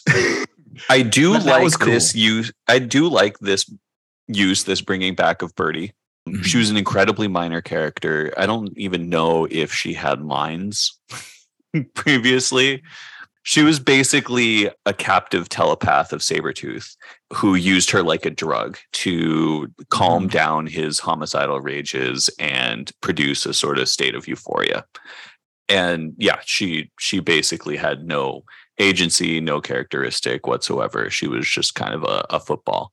So it's nice to see her being used in a respectful and affirming way, where she has a job and she is a mental health practitioner who has like skills, instead of just like her power produces the glow, it makes you feel good. She is a drug. Right. Yeah. So that's cool. Yeah. It's like, how do you use this going forward? Yeah. If you wanted to use her as a character, how can you effectively use her? She's like the mutant answer for Doc Samson, right? Like, and trauma. Yes. And every Peter David comic has an issue where the assembled heroes, are being treated by Doc Samson, and he goes deep into therapy with them. And now the mutants have their own versions of that. They can go through it their own. Yeah. So you have Birdie doing the glow thing in combination with Somnus, who can stretch out mental time. Yes. And so, like, from an outsider's perspective, it's an easy get out of jail free card of just like, they processed it, moving on. But if you tell the story from their point of view of just like going through all the steps and taking as much time as they need in their own mental space, which they do a little bit here in this issue, that's a lot of fun. Totally. This also has cameos from some Steve Orlando's really going through the hits of obscure 90s and early 2000s X-Men characters, because we've got Mr. Scratch, who is the mutant whose mutant ability is to be immune to other mutant powers from the alternate universe X-Man comic that I read recently, who Wolverine once stabbed him in the brain, and he existed in a constant state of murderous rage, and now Brimstone Love has cured that. Also, Dirt Nap, the rat with the big old smiley face on his back, makes a cameo appearance. That's a actual... Oh yeah, that's a character from the Dark Riders. Wow. Yeah. Okay. He had a hero turn. He's a Larry Hama character, so take with that information what you will. He had like this big dramatic hero turn where he died eating a bomb to save everybody. His power is he can like eat things or something. I don't even remember. There's also another issue of Marauders in between what we read and this that I don't remember. It was the conclusion of the... Okay. It made a big impact on us. But so Bishop is going through his memories of the A.X.E officers from his future who he came to the present with, and they both died, Malcolm and Randall, who just have the dumbest names ever. Like, that's your super guy name. I guess Bishop is his last name, so it's like everybody's just kind of in the future is just hanging out with their names. And Jean-Marie is hanging out with all of her different, dissociative identities, and kind of some of her Alpha Flight past villains who've screwed with her head. not super important. Tempo is being judged by one of her Mutant Liberation Front teammates, Sumo. And we kind of get into the texture of her, like when she's saying, yeah, when time changes, I remember, everybody else forgets. That's really painful to me. This is the example here, is that she witnessed Sumo becoming like a big hero and having a full redemption, but then she had to basically erase it when she changed time. And they had like a closer relationship, and it had to be removed in order to basically save the day. Right. Yeah. So whatever timeline they were on, June ends up having his hero arc, and then in doing so goes back and undoes whatever, and then she sees June and she knows his potential. She knows that he could have been a hero, and the next day Cable shoots him in the head. Right. So, okay. Yeah. Psylocke stabs Quanin Psylocke stabs Mr. Sinister in the head with her psychic knife, and because he's the progenitor, but also her kid is the progenitor. I don't really have anything else than that. She's just kind of angry. Yeah. And then Somnus is being judged by Northstar. Yeah. Because he was the first mutant hero to be out and be publicly out as gay. I like that. Yeah, me too. And so the whole thing is like, you spent your entire life in the closet. Like this is your kind of like avenue for being judged, basically. Mm-hmm. Which is rough. It is rough. And he's basically saying, but you know what? I can't change that, but now I'm going to move forward. So that's one of the gray areas in the progenitor, where it's like, are you living your best life and you're on your way to doing the right thing? Yes, but it's not about tomorrow. It's about today. So fuck off. You fail. So who knows? And then Daken is being judged by himself. Right. Which was interesting. Another different take on progenitor, that like it's basically looking in the mirror this time. I kind of like it. Mm-hmm. I don't think any of them get their final judgments, do they? Yeah, they don't really dive into what the up or down was, just what they experienced. Yeah, which from a therapy trauma session doesn't really matter. It's really, what did you go through? Yeah, and Cassandra Nova declines joining it all, which is terrifying, but unsurprising. And then the last page stinger, we get a new sort of bad guy in the Orcus umbrella, somebody named Judas Traveler. So you don't really know anything more than that? Nope. Right, no cool. idea. Okay. Another one. Maybe I think I ought to. Maybe I'll look them up now. Okay, while you're looking them up, I'm just gonna issue 5 of Marauders. That was the end of the King Crimson storyline. Yeah, nothing really to take home about, but as far as like threads that have changed characters, Cassandra Nova used the wet skin, which was the lobotomized symbiote. And so she was a symbiote for a little bit while they attacked Nemesis. And then when they got back, she gave that symbiote, whose name is ZZXZ, not to be confused by ZZYXZ, who is a character of pure energy.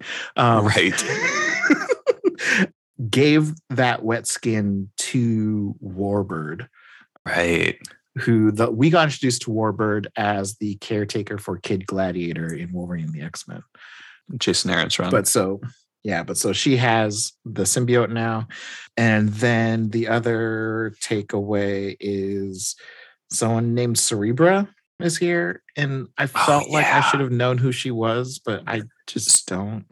So this is where knowing too much about having read too much comics backfires on you, because Cerebra. So remember how I was complaining about the whole X-Force Cerebrax thing because they've already done Evil Cerebro comes and tries to kill everybody? Well, after they destroyed Cerebro, after that, they remade it as Cerebra, and they spent 10-15 years with a Cerebra. Yeah. It was like a smaller it was a more compact version of Cerebro. It was like a travel Cerebro. Yeah. But that's Cerebra? I don't think Is so. it the same Cerebra? I don't know what they're doing. Okay. Okay. Whatever. Moving on. That's Marauders. It was an interesting book, at least. Judas Traveler, I just looked it up. He is a character from the 90s, but he is a Spider-Man character from the 90s. He has never appeared in an X-Men title before now. Oh, he was in Giant Size X-Men Thunderbird. What was he doing there? I don't remember.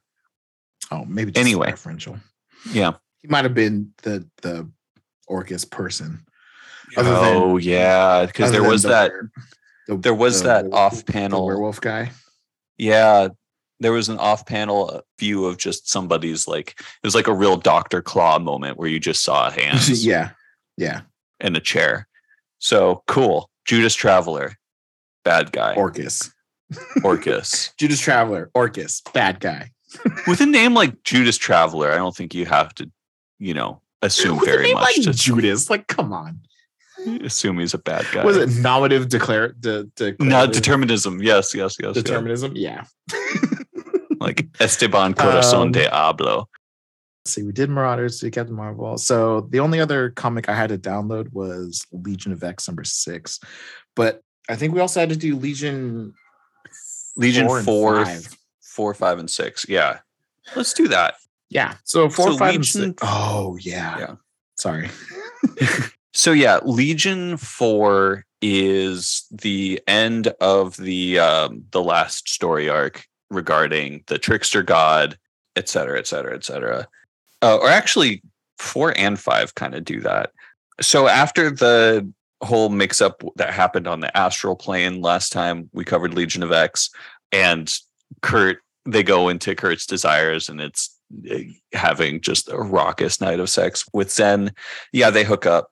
Later says because there's a long character study of Kurt going on through this, and it's what do you ever do for yourself? What do you what drives you? You are full of hypocrisy. You are full of all of these rules and maxims that you apply selectively, etc. And even when we hooked up, that wasn't for yourself. It was just that was for Sen. That was for me. Or Sen says that was for me. You enjoyed it, but yeah. So that's interesting.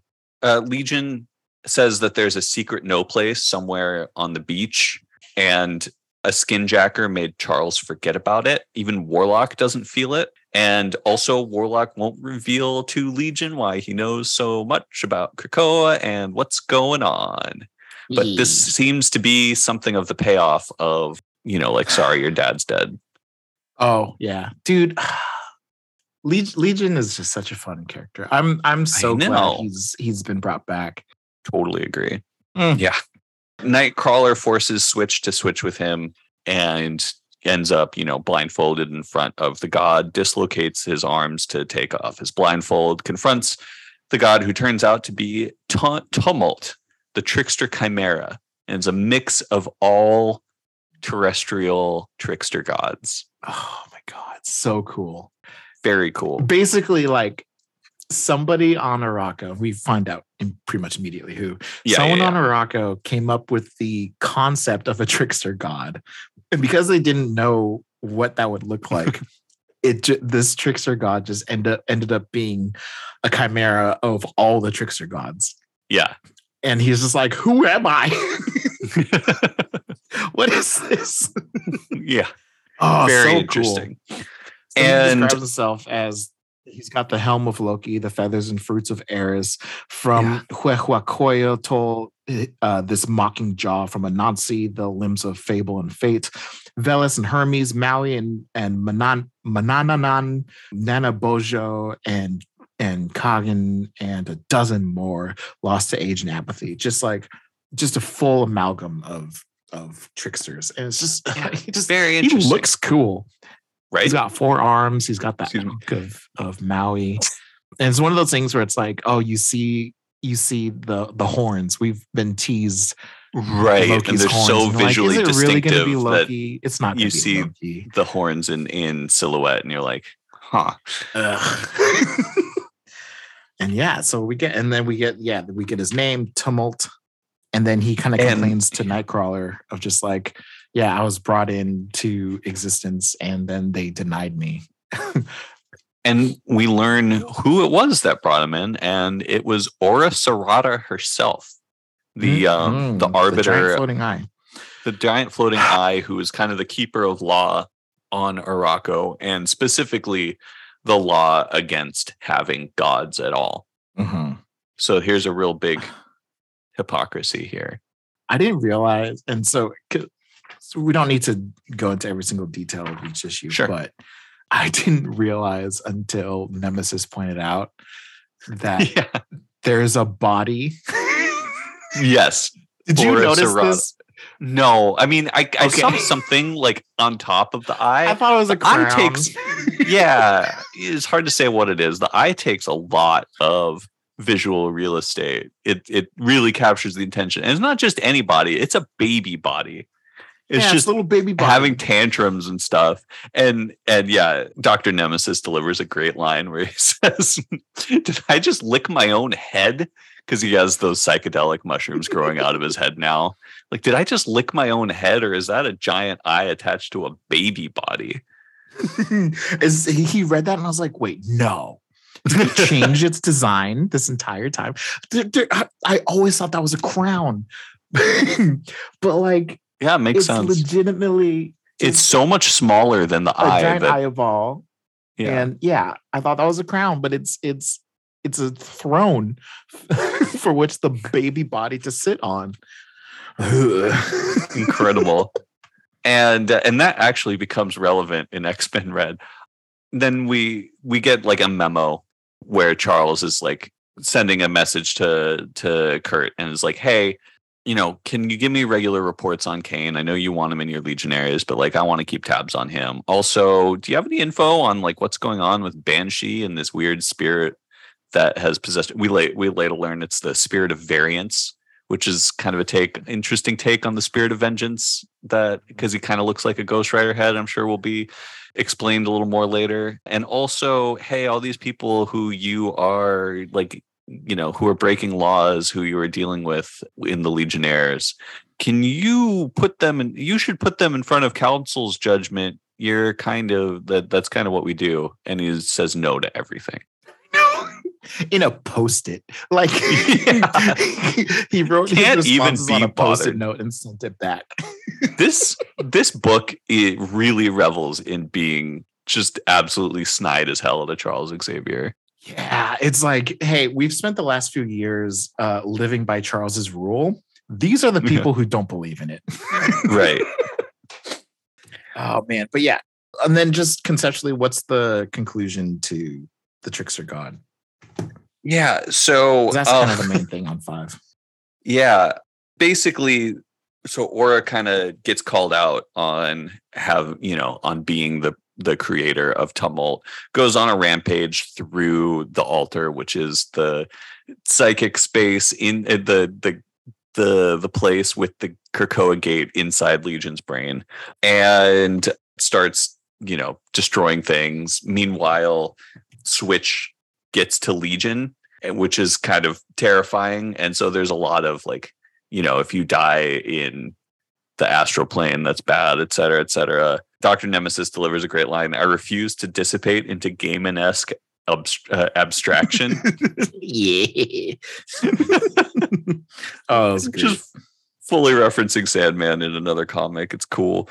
Legion unleashes his other superpowered personalities and against Aura, and they all get obliterated. I don't know if that'll be relevant going forward, but we'll see if that's like has consequences, or if it's just like, it's Legion. He's got a endless number of these. And so they save Legion from Switch, obviously. And they basically solve the problem of Aura with mirrors. The Aura's obliteration powers would all be reflected back at her if she uses again, and also Storm showing up and being like, we got a challenge here for you, like bring this god to Arakko as to the Great Ring as per the god law. But they switch the skinjacker mutant with Tumult the trickster god and give Tumult a new life in Switch's body on Arakko or on Krakoa. I guess fuck Devin Alamar, Switch, whatever. You could be resurrected once we figure out the goof or whatever, maybe. And Zen leaves Kurt in the middle of the night, but not before painting a picture of him, because she paints with truth. We never get to see what it is, but he gets knocked down onto his knees by it. So would love to see what it is. And we also learned that Aura Serrata was a Mother Righteous client.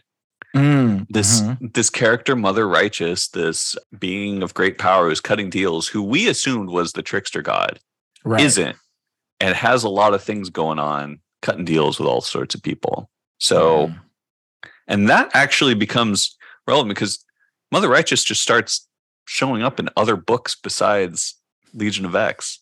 I thought she was clearly just confined to Legion of X, but she's becoming a big player. Anything else? Nope. Okay. So moving along. Shotgun through these lesser titles. So Wolverine 24 and 25. We've got Legion, the actual crossover with the actual crossover. Yeah, okay. Yeah, let's do that. With Judgment. Yeah. Oh, let's do this after X-Men Red because this ties into X-Men Red. Yeah, it does. Okay. Wolverine 24 and 25. Wolverine's being judged by Progenitor all while teaming up with Solemn, whose mutant ability is that his skin is made out of adamantium, and they both have a Muramasa blade. And Hellbride, who's the daughter of the Beast of the Hand.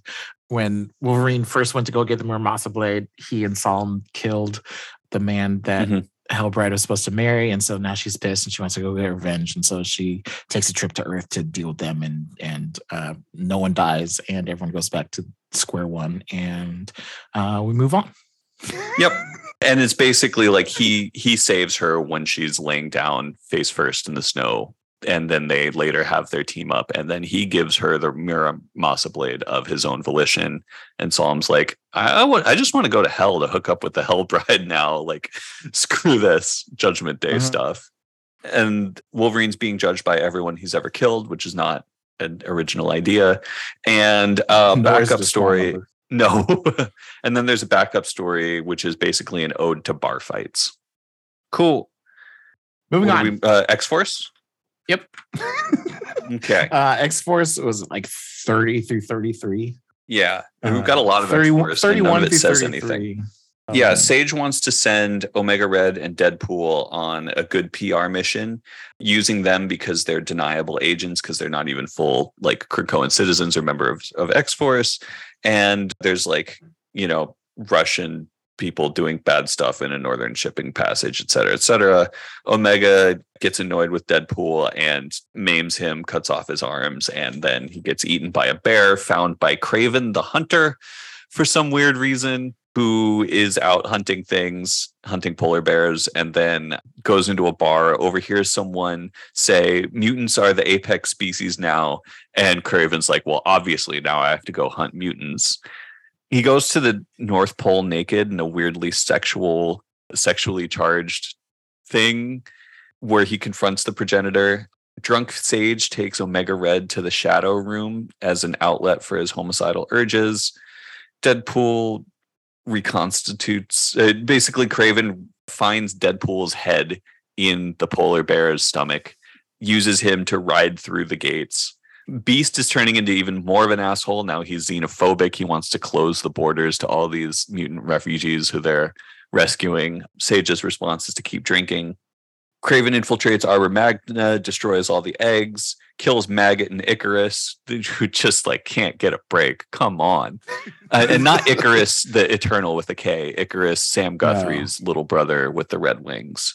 And hunting. He decides to hunt Wolverine because he's like the meanest mutant of all, right? Gets to Beast, takes him to the Shadow Room, uses him as bait.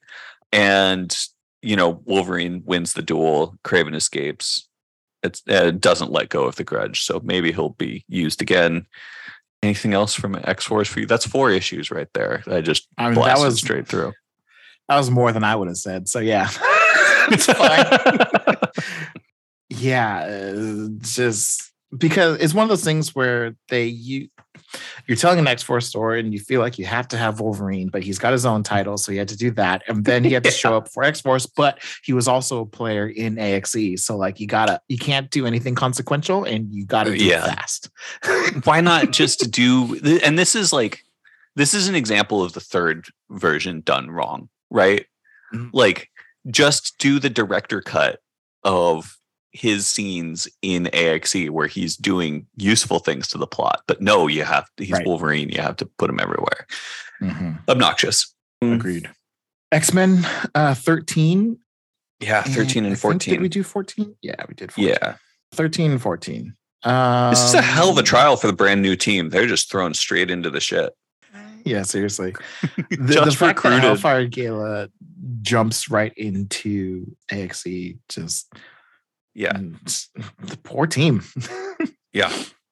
So Bobby does the same kind of snow globe thing that they did in space in Marauders recently. Now they're doing that in the ocean, and they're getting the X-Men team into the Eternal City down there, close enough that magic can teleport them in. And they go to kind of do the director's cut of what happened in Death of the Mutants, where they shut down the resurrection machine, stop the psychic war, et cetera, et cetera. Forge steals something while they're down there, and we don't know what it is. So, which does he need to? No. He's written in a very weird, humorous tone here. He's the comic relief in this book, which is not how he's been written, except for when Warren Ellis decided to make him raving psychopath in the 2000s for whatever reason. He's like, "Am I having a peyote flashback?" Et cetera, et cetera.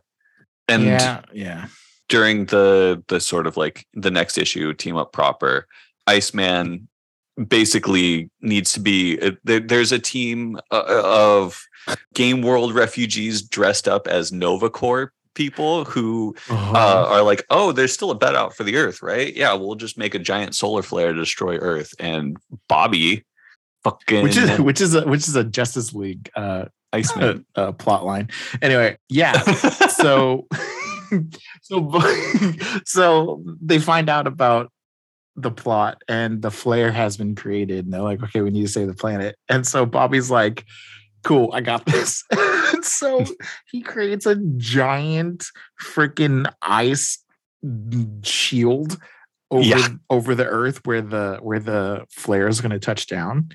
And they psychically connect to everyone, and like Forge is like, okay, this is how thick you should make it, and, so on and so forth. And when it hits, Firestar will be up. Yeah, and Firestar is melting the shards so that they don't destroy the civilian population, and the resulting use of moisture creates a rainbow. Yeah, a thick rainbow. Like that rainbow. Is the most bold colored rainbow I've ever seen in comics. But yeah, it was taking an opportunity to flex Iceman again. Yep. Which this Iceman I love, and yes. I thought that the Iceman that has been spoiled for me was going to show up in here, and it didn't, because the spoiled Iceman is the Iceman that I don't like, but it's part of his repertoire, and so it's whatever.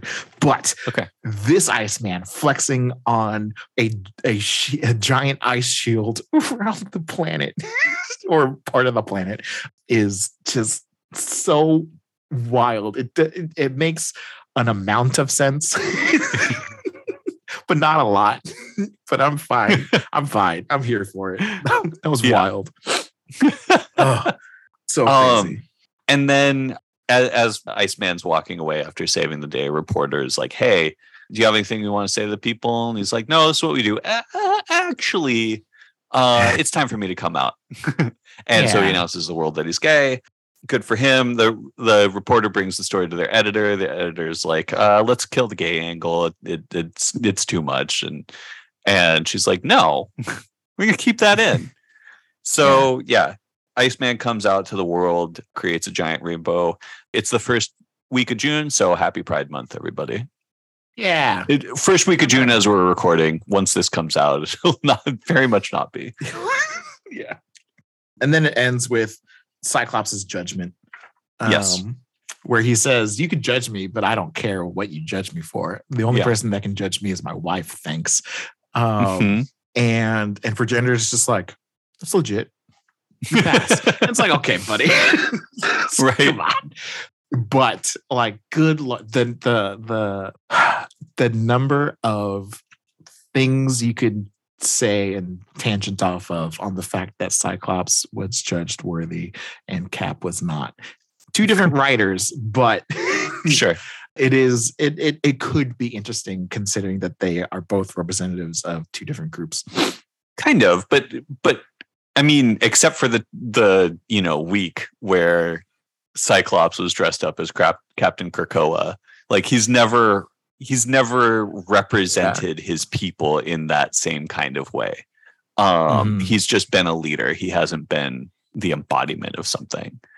Yeah. But yeah, it's funny because the comics have jumped down this rabbit hole a lot of like leader versus leader of Cap and Cyclops. Yeah. I never see that talked about outside of the pages. So here's my thing on Cyclops. He's a leader out of skill, and he's also a leader out of desperation. He's just an orphan who found a family and will do whatever it takes to keep them.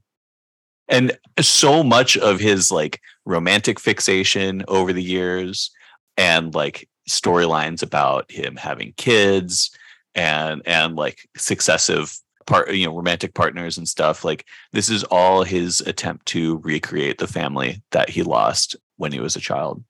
Yeah. Okay. There it is. There is a fundamental difference in origin, not just Cap, human versus Cap is, human, but like Cap is not motivated by anything that small.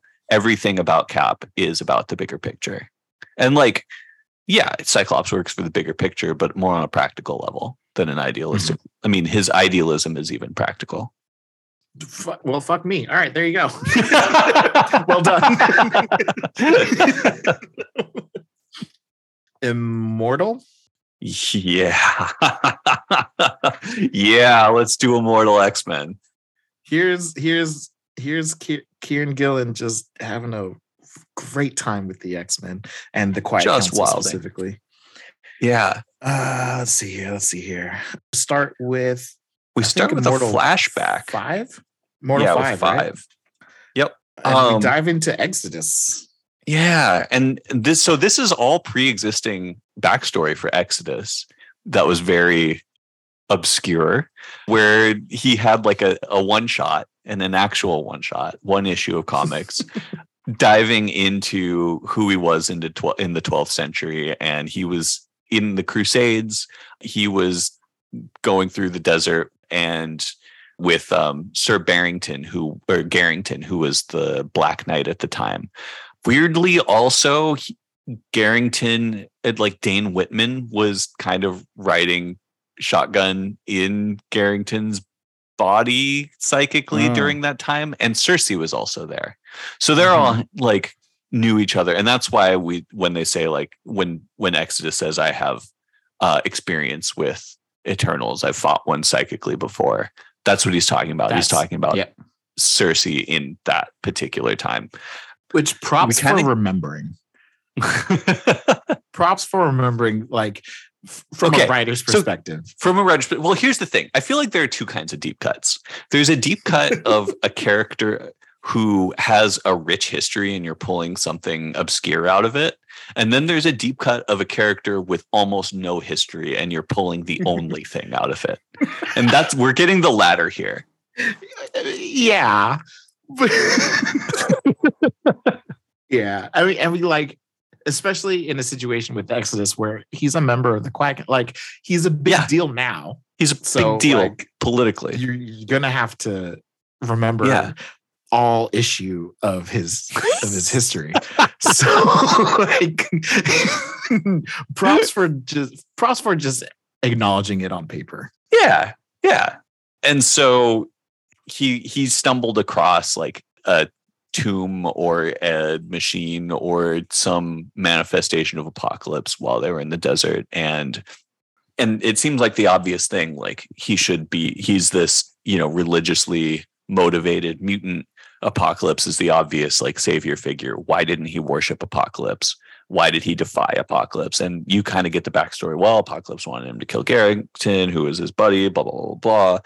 But he still respects him enough to make him vital to the religion as the devil. And he says, well, that's important too. Like, you need that. There's also a great line in here. An X is a rotated cross, and all mutants carry the cross in their genes. Yeah. Man, like, that was such a blend of like, damn, really? But then I was like, oh, but don't crosswash every single mutant. I mean, this is just the world through Exodus's eyes, right? Right. Yeah. And that fits into his like and how he entire can become, character. how he can very seamlessly go from a Christian crusader to a mutant religion zealot. So during the decimation, when there's only the 198 mutants left. Yeah, he takes a pilgrimage to the sun. Yeah. And we kind of get like a little bit of that. I kind of expected him to go there to try and pull out Phoenix Jean's body. Yeah. Because when the Phoenix Force took over Jean and made basically a copy of Jean's body and ran around being her, including killing a planet, she was tried and then she flew into the sun to die. That would have been real interesting. Yeah. Oh, that's really cool. But not so. Yeah. And he says, yeah, I am the Pope of a new church, like Peter was to the Nazarene mutant. Of course, the Nazarene mutant is Jesus. So they've referenced that so many times. I fucking love it. And it's always great. When they're like, we have to rebuild the tables, call the mutant carpenter. I was like, woo! I mean, listen, they can resurrect mutants from anywhere in the timeline now, right? Like there's no way that they would. But oh my goodness, can you just imagine? Hatched Jesus from an egg? If he's just sitting there in the waiting room of just like, hey, is my number up? Or you good? Oh my good Lord. They accidentally hatch Adam Warlock instead. They're like, fuck this guy. The existential crisis that Exodus would go through if they brought back the unnamed Nazarene mutant who was a carpenter. It's just Adam Warlock. It's just Space gosh. Jesus.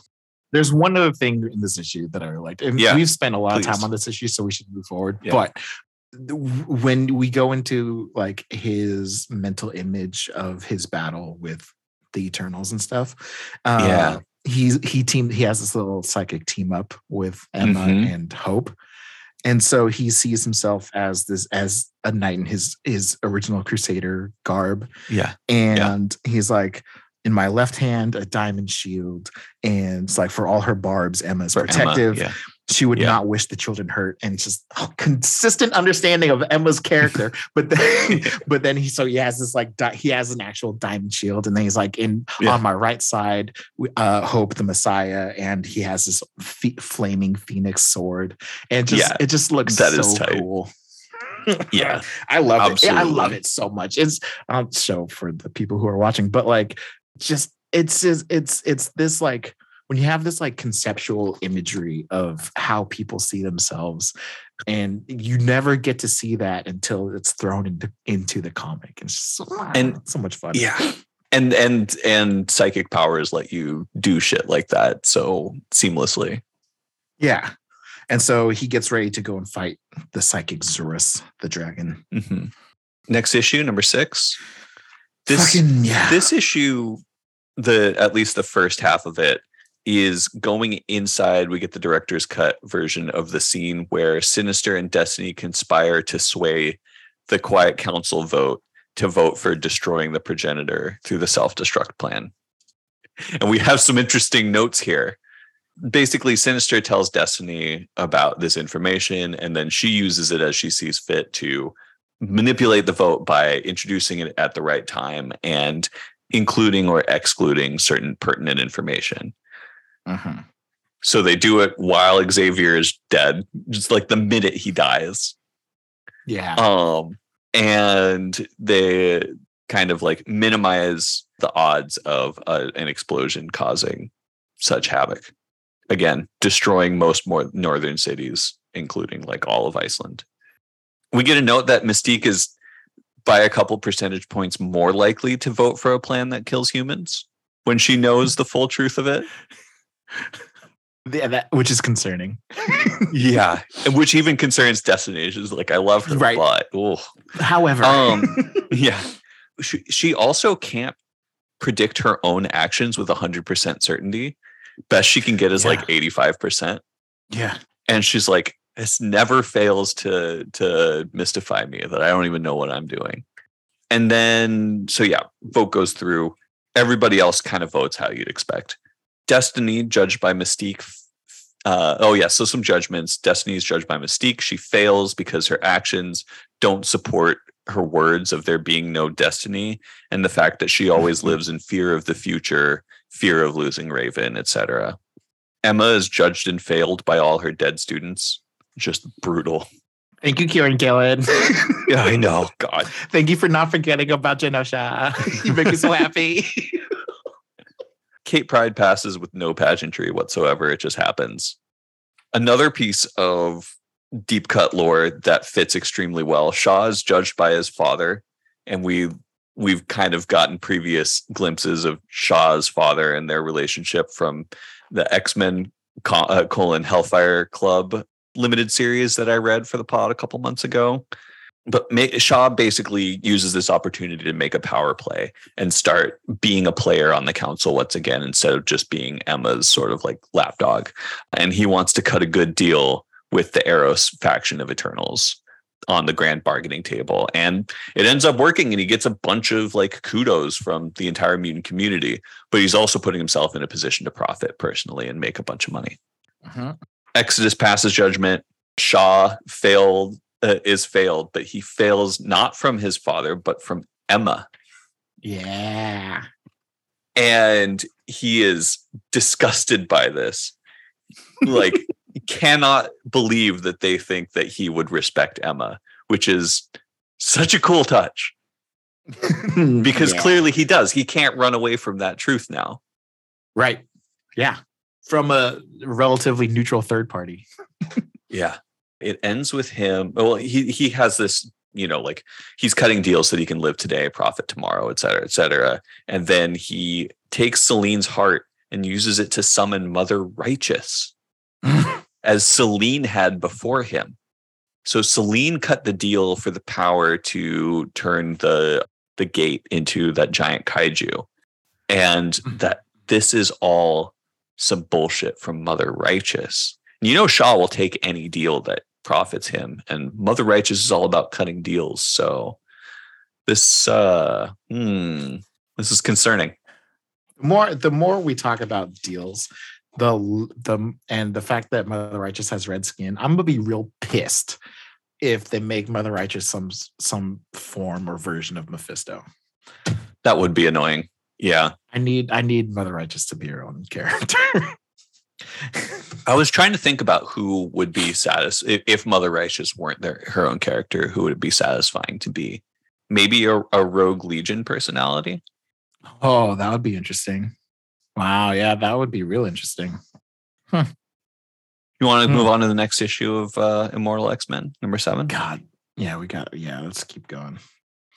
Sinister. This is after Magneto's death. Pour one out. And the war is ongoing, and Sinister, who never met a problem he didn't think he could solve by clones, says, well, why don't we just throw a couple American football teams worth of Magnetos at it? Holy fuck, dude. Can you imagine? Oh my gosh, dude. Come on. Come on. Imagine. Oh, Lord. A couple football teams worth? Come on, man. Nightcrawler gets sick of Destiny's bullshit and basically teleports her up into the air and makes her fall and shakes her up enough to be like, hey, you know something. Like, I know you don't want to spit it out, but fucking spit it out. Evil stepmother. Come on, let's go. And and that's kind of where the Cap plan comes from, right? He teleports Cap to the North Pole, takes a blood sample, gets the backup going, has him deliver the speech, and has it psychically broadcast the world, and then brings him back. So this was a Kurt plan through and through, but it was, and that's why it doesn't really. I listed Kurt in the last pod as one of the main characters of the whole crossover. And you might not get that impression so much from just the main story, but in the side stories, you're like, oh fuck, he was a real major player in this. He did a lot. He, maybe the most impactful mutant aside from perhaps Jean Grey. Yeah. And then he moves to the next stage of the plan, which is, so he's getting live backups from Xavier. So his deaths are remembered in Xavier's the moment. Keep an eye on. and this is in the eternal treatment. Yeah. And he's like, this is the lie of Krakoa. We don't bring you back from death. We bring you back from before death, and you don't remember.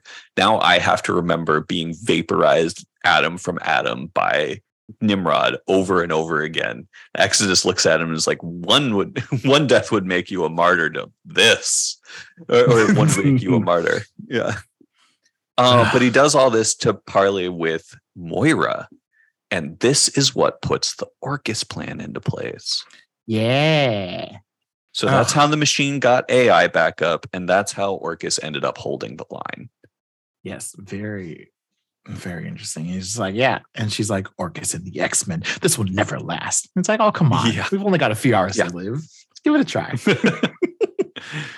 So the spark is paying dividends. It is really pushing itself out into major ramifications for Marvel writ large. Issue 8 is going to be very interesting. I only because I just kept turning because I didn't know if it was the end of the issue or not. And so I got the title of the issue. What's the title? The Curious Case of Dr. Essex and Mr. Sinister. Oh, fuck. Okay. Oh, shit. All right. Oh, God. Okay. Yep. All right. Shall we spend an hour and a half on X-Men Red? Yeah, we kind of, it's kind of unavoidable. Yeah. All right. So X5. We go from X-Men Red 5 to X-Men Red 7. No, 6 is in there. Right, but duh. Yeah. 5, 6, 7. I'm an idiot. Yeah, 5, 6, 7. We're not skipping it. 3 issues. Yeah. 3 issues of X-Men. Issue 5 starts with Brand Cable showing up to the Great Ring of Araco, just being like, hey, what's her face? Destiny has determined that the Eternals are going to attack. We have reason to believe that if they attack the Krakoans, they're probably going to attack the Iraqi. So heads up.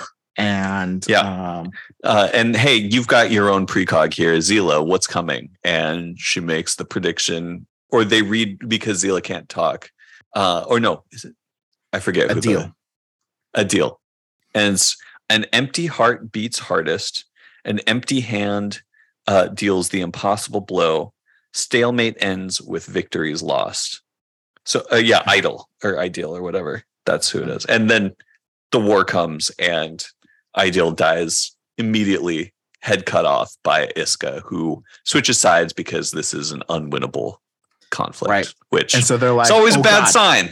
Yeah, A.X.E can't lose, and Kurt's there, and Kurt is like, got it, and teleports her away because they're gonna get wrecked. And then we get a little bit more into that in Legion of X, like how that goes down in Legion of X. Yeah.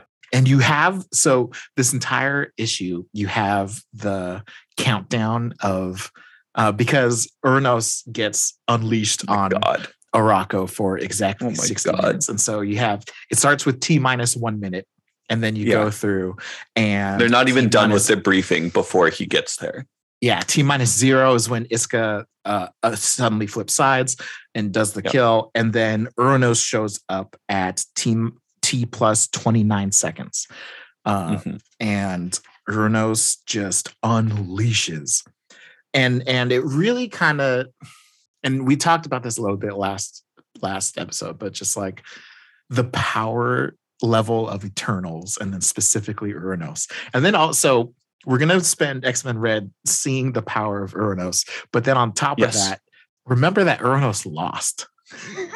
Right. Uranos lost and his uprising attempt. Yeah. 400,000 years ago. Right. Yes, that. Or however many years ago. He's been in prison because he fought Kronos to lead the Eternals, and Uranos lost of the Eternals. That's fucking ridiculous.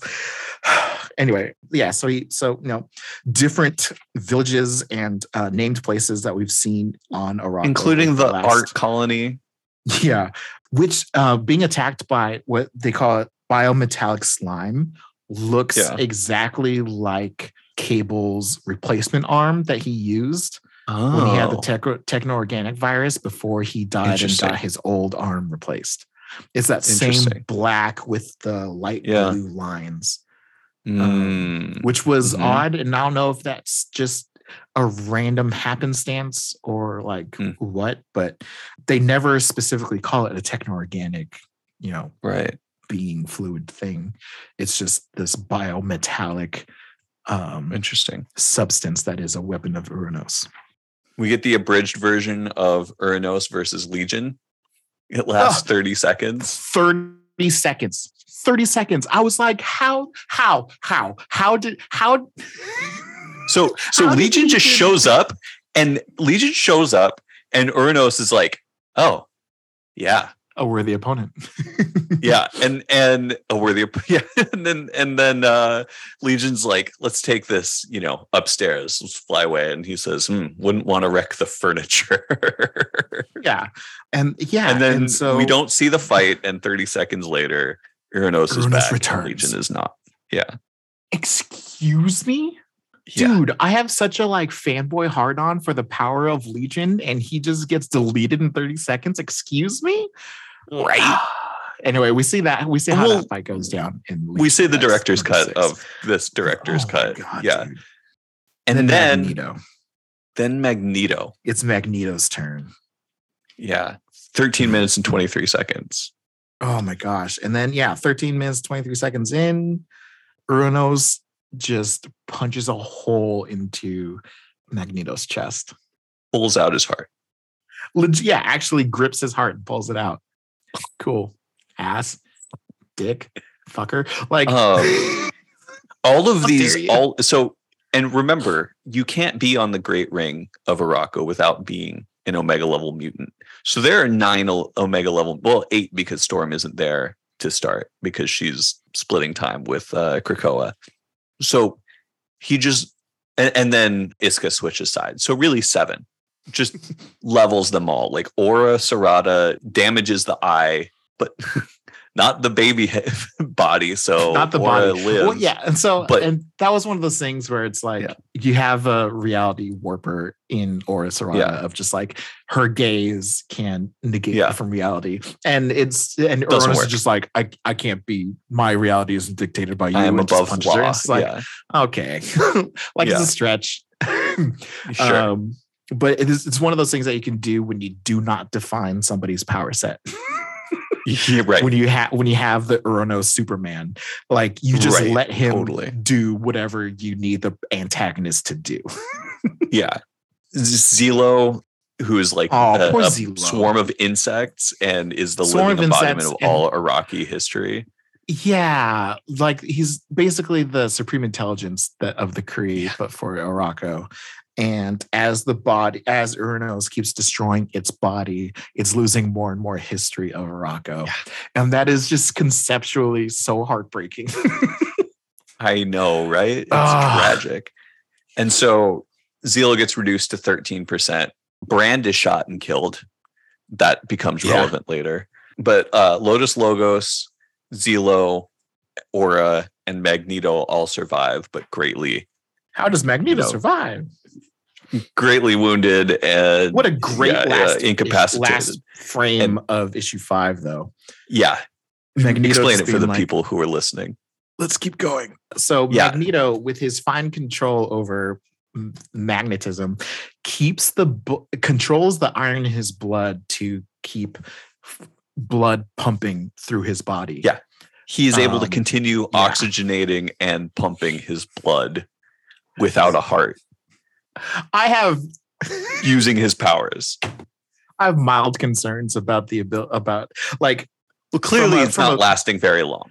No, it buys him another it buys him 30, 40 minutes of life. But just conceptually, there's a part of me that gets worried that by magnetizing or using the magnetic field of the iron in the blood makes it so it can't do the whole grabbing oxygen hemoglobin thing that it's supposed to do. But it was one of those things that was just a passing thought while I was taking the shower today.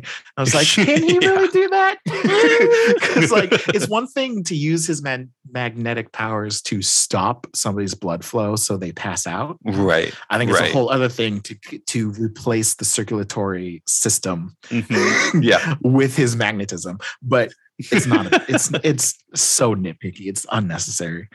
It's just cool. Rule of cool means that this is fucking make it happen. It's fucking amazing.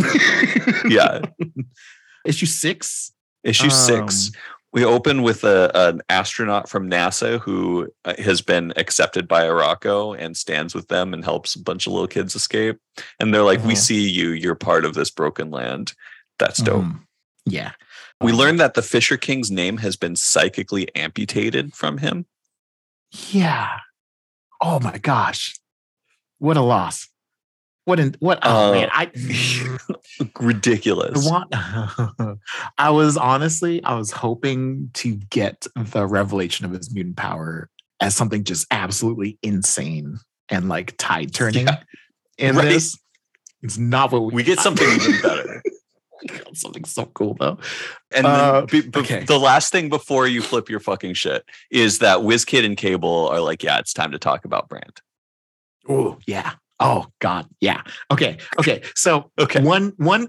Okay, before the drop, it's funny because you even said this before I read this, but before the revelation drop, I tried to say it to you in a way where you wouldn't know what I was talking about.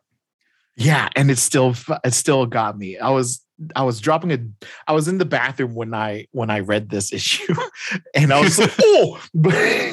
Point is, the face that Roberto makes when revealing the night seat to Magneto is so different.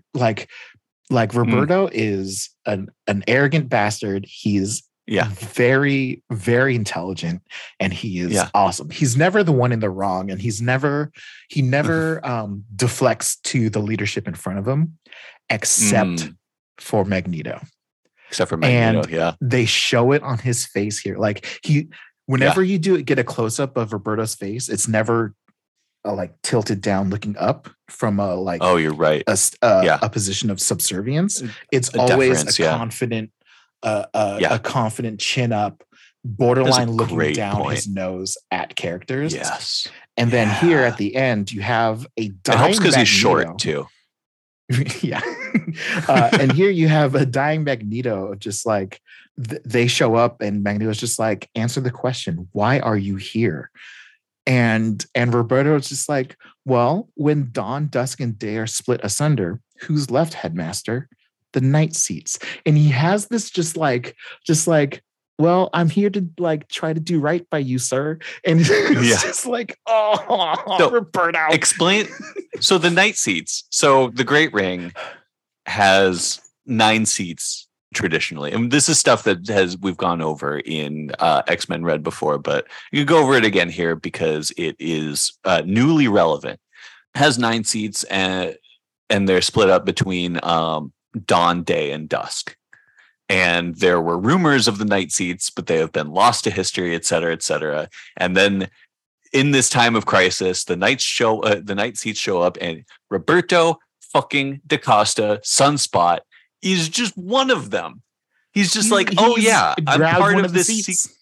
I'm part of this secret society ruling part of Araco during times of distress and crisis. Also on the night seat, on the night seats is the Fisher King. Yeah. So cool. Roberto has the seat of nobody. The Fisher King has the seat of nothing. And then a new character, Caesar the Smoke, has the seat of nowhere. Mm-hmm. And there's a big emphasis in the rest of the series, this issue, about like, let the old ways of Araco change. You know, like we have suffered all this stuff. We are being destroyed. Like we've seen a new wave from Krakoa. And Lotus Logos is kind of the main character in his like artistic poet self of kind of leading the change to a new Araco. And that's going to be a very, this series, like we've been introduced to like such new concepts in Araco and like a bunch of new characters, the Great Ring, like Iraqi society, all of this stuff. And it like barely has time to like breathe before they just upend the whole thing. And they're like, no, this is actually a story about this society changing.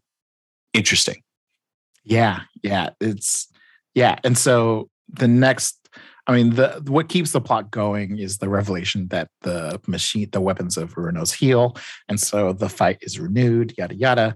Yeah.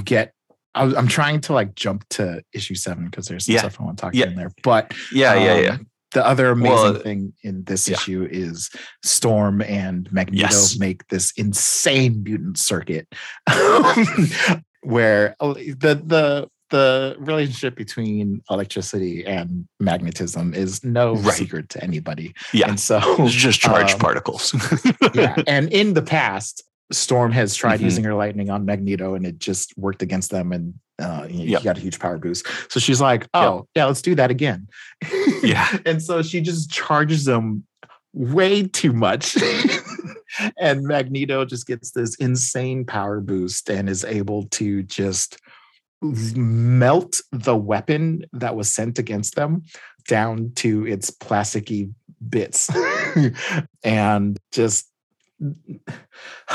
Storm and Magneto, who are two of the most powerful mutants and some of the most staunch and headstrong characters, forming a circuit, and also nigh no nonsense. Do what needs to be done. Like they fucking get it, and they live by a code of ethics and all this stuff. Yeah. So cool. Great additions for Araco. Like they were great choices for Araco, regardless of what the original plot and desire was of having them go there. Like of the characters I could also see Cyclops from a perspective of the characters to be chosen to move from Krakoa to Araco. Those are two of the best choices you could have had. I think Storm is even more about it than Cyclops is, but yes. Yeah. And so the climactic battle between Storm and Magneto and Uranos happens between issues here, right? Yeah, it happens in A.X.E. in the main storyline. Yeah. So we won't belabor the point, but it is fucking tight. It is so cool, and this gives us the context of why Storm was necessary for the power boost, essentially, and why Magneto's chest was glowing. Because none of that is explained, and then when he falls over at the end, we're like, oh, is he dead? Oh yeah, he real dead. He doesn't have a heart. Yeah, he has no heart, like physically has no heart, right? Yeah, and so he he's given himself enough time to have a full conversation with Storm as he's dying. Yes. So that's where X-Men Red 7 picks up. So let's most of that conversation is about keeping an eye on Charles. Because he has his concerns. because he and Moira and Charles were the three founders. They kept each other in check, and even Apocalypse to a certain extent, they kept each other in check. All of them are gone, and it's just Charles left. And he says, promise me you'll watch Charles. He'll martyr us all. The lengths that he's a good man, but the lengths that good men will go to prove to the world that they're good. are dangerous. Oh my gosh. Yeah. Like just that entire conversation. Our enemies will strike and Charles will feel forced by events to act, to do something because something must be done, however terrible. And because in the no place of his heart, he cannot see a choice. And on that day, he will martyr us all. Shit. Terrifying. And so he's like, he is a good man, Aurora. We must be wary of good men for what they will not do to show that they are good, how good they are. And you're just like, oh God. Oh God. And then he's judged by his dead daughter, Anya, and passes. And then he passes away. And Storm is just, what a brutal scene. Just like, so few words. Storm is just there. Everybody's crying. You've got like Twilight, and wide camera angles and stuff as it zooms out. Yeah. Gut punch. Mm-hmm. That's Magneto. He doesn't have backups anymore. They won't bring him back. Well, I mean, we'll see. He's not dead forever. It's Magneto. Like he'll come back, but how? And will he remember his how? How? In what state? What decade of Magneto will be returned? How long will he be gone? Will we go another 10 years without any Magneto in comics? No, man. Could be. Krakoa Magneto has been such a fun Magneto. Incredible. Damn it. This was huge. This was such a big, and then we have a quote here on the next page for Magneto, which summarizes so much about X-Men so well. Mm-hmm. I want to read it because I remember like Matthew from Superhero Ethics, asked the question. I've heard it several times all over the place. Like, why do we just accept that mutants are different? Like the public accepts superheroes, they accept the Avengers, they love the Avengers, Fantastic Four, all these people with superpowers are not scary and people generally accept them, with some hesitation and blah, blah, blah, blah, blah. You got your Civil Wars, you got your whatever, but generally. So why are mutants particularly hated and feared? And I think this quote gets at the heart of it. The quote is, "You cannot wish us away. You cannot ignore us. We are your children." And it's specifically because mutants are the children of humans that they are hated and feared. And that seems paradoxical. Like we're related, why would you?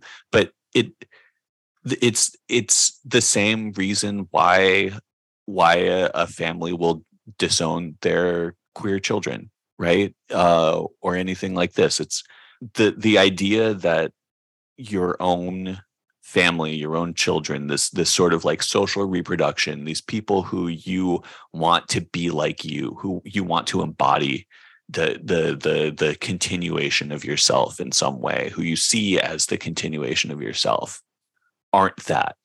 They're different. They're different and unknowable in this way that you cannot prepare for and cannot accept. That's what makes mutants different. Yeah. I mean, there's nothing I can add to that. I think that's worth we should reference that. Yeah. When we bring them on. Sure. Sounds good. And the fact that Magneto just man. Rip Magneto. Rip Magneto. And then we have a full page that just says Magneto was right. Another one for the list. But that was in Legion of X. Oh, it was in Legion. God damn it. Still. Which, yeah, we don't even have to. Okay. Three things happen for the rest of this issue. Yeah. Three story plots. Yes. There's addressing what to do with Araka going forward as far as the Great Ring, because there's nobody left. And the night seats show up, and basically there's this conversation between there's a disagreement between Iska and the rest of the ring. And Iska's like, please, you guys know you would not win if we fought to the death, that none of you would fight me. And we've even practiced on some of you and none of you have won. Yeah. Why would you, who dare would fight me? And Storm stops her with a giant lightning bolt. Yeah. And it's like, knowing we would lose, we'd fight you anyway. And she's just like, wait, to the death. And all of them are just like, yeah, absolutely. Are you Yeah. kidding me? Yeah. And then it gets solved by Fisher King. And Fisher so King cool. is Fisher King just says, okay, listen, I challenge you to a contest of understanding, I.S.K.E. And the winner is the one who most truly understands the meaning of loss. And then it dives into the Fisherman King's history and how he lost his name, and then and his family I.S.K.E. and everything. Yeah. Yeah, and then I.S.K.E.'s upbringing and how she never lost, but from another perspective, she's lost so much. Yeah. But she never sees it as that because she cannot lose. And because of that challenge, she now understands the meaning of loss, and she falls to her knees and she finally gets it. And she resigns from the Great Ring. Yeah. And she resigns because she cannot be of Arakko because she can't lose. Now that she understands loss and what loss is, and Arakko is a place with such a deep and painful and intricate and irreconcilable history of loss, shapes what it is. She is not in any meaningful way of Arakko. And so she, this could so easily be like a trite riddle. Like in a lesser book, you're like, how do you beat the unbeatable person? Well, you say, I challenge you to understand loss. But right. And that could be like like a dumb riddle. But yeah, in this book, it is actually really, really cool. And she gets judged by the progenitor, who takes the form of Tarn, and she passes. She says, everybody, don't follow me. So she might, I'm out. Yep. She might show up later, and she's like, I'll kill you. I may kill you all yet. So we may not have seen the last of I.S.K.E. The other thing that comes from this is, what is his name? Lotus Logos says that this is our chance to bring about a new Arakko, one that dreams, one that can like fantasizes about the future, one that's governed by art and possibility and not just war. And he is the artist and poet of the council, and Aurora yields her seat without challenge to him. So he gets the tie-breaking, the double vote on the council. The seat of all around us. Yeah. And then she takes Magneto's vacant seat, the seat of loss. The seat of loss. And there's just a beautiful art. Like, I almost want this art piece of her sitting at the table with the clouds forming Magneto's helmet in the background. Yeah. So cool. And then the final piece is what's his name? Cable and WizKid being like, okay, so we know they're gonna resurrect Brand. Yeah, she's gonna have a time miss. There's no way that she didn't track her movements in the time between when she was backed up. Also, the peak above Arakko is a quantum copy of blah blah blah. We can access what she's seeing when she we can access what she's doing without actually hacking, so there's no way to trace it back. So they pull up and there's like, hey, the question they want to answer is, did she kill Gyrick? That's the big question. And so they check, as she's checking and updating herself, they watch and sees, oh crap, she did kill Gyrick. But then they said, and then it says, holy crap, are you seeing this? What she's been doing? Cable, are you?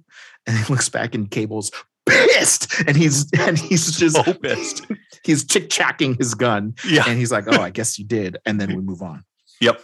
And by move on, I mean that's the end of the issue. Yep. Also, WizKid was passed by the progenitor, who took the form of his mom. And he was passed for looking for the truth, even when he doesn't want to know it, which is very fitting, because that's exactly what happened. Yep. Okay. Legion of X, and finish it off. Legion of X, real quick. Number 7. A lot of fun stuff in it, and it basically gives further detail into Legion versus Uranos. Legion is visited by the progenitor to be judged, and Legion's just like, hey, could you help me with this? Like, was I right? And so they go into the fight, and thank the gods it ended up that they ended with sort of a draw. Yes. And then because of Legion's spread consciousness, he got distracted and Uranos was about to kill him, and then freaking Banshee with his Ghost Rider head. So they size each other up for a second, and Uranos is like, we're evenly matched.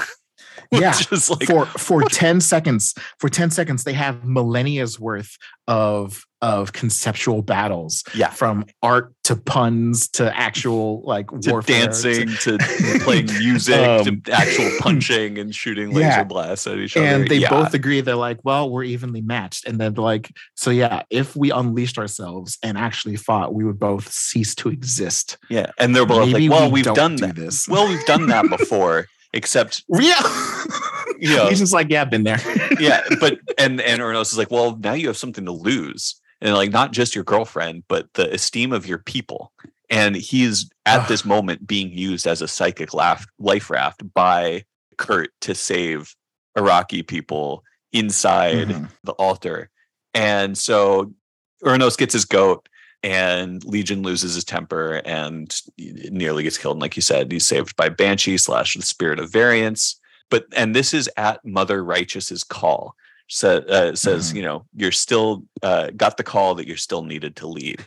And so Mother Righteous is still pulling strings here.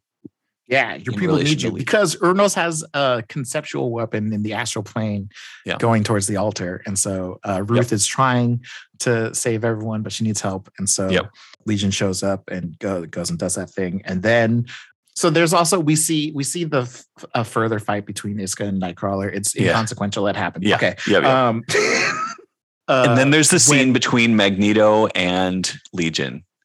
Yeah, and so when they're preparing to go and deal with the climax of A.X.E, Legion shows up and he's just like, "Hey, wait! Like, I want to help." And he has this really awesome conversation with Magneto because they both have so much history.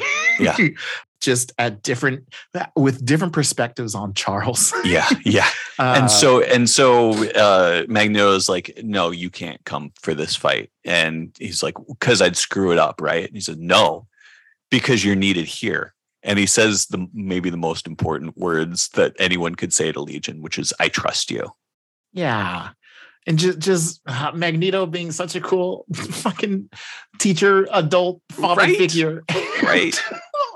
And oh man, we've spent so many different scenes in Legion of X and X-Men Red of specifically Legion of X of just like how Charles interacts with Legion and how little he acknowledges his existence. Yes. And then you have Magneto. He's just like, listen, trust is seated in example and watered by time. We have the luxury of neither. I need someone who can hold off those machines, David, all of them, all at once, across the entire planet.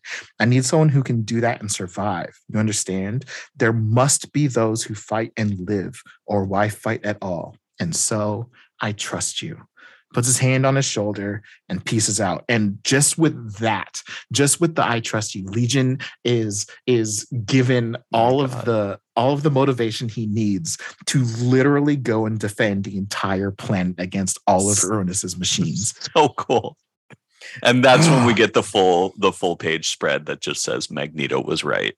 Yeah, and it's just one of the and Legion. He's like, as he's doing, he's like, finally, I didn't fuck up. Finally, I made someone proud. I bought them the time to beat the Eternal Machinist. They did it. He did it. And then he was dead.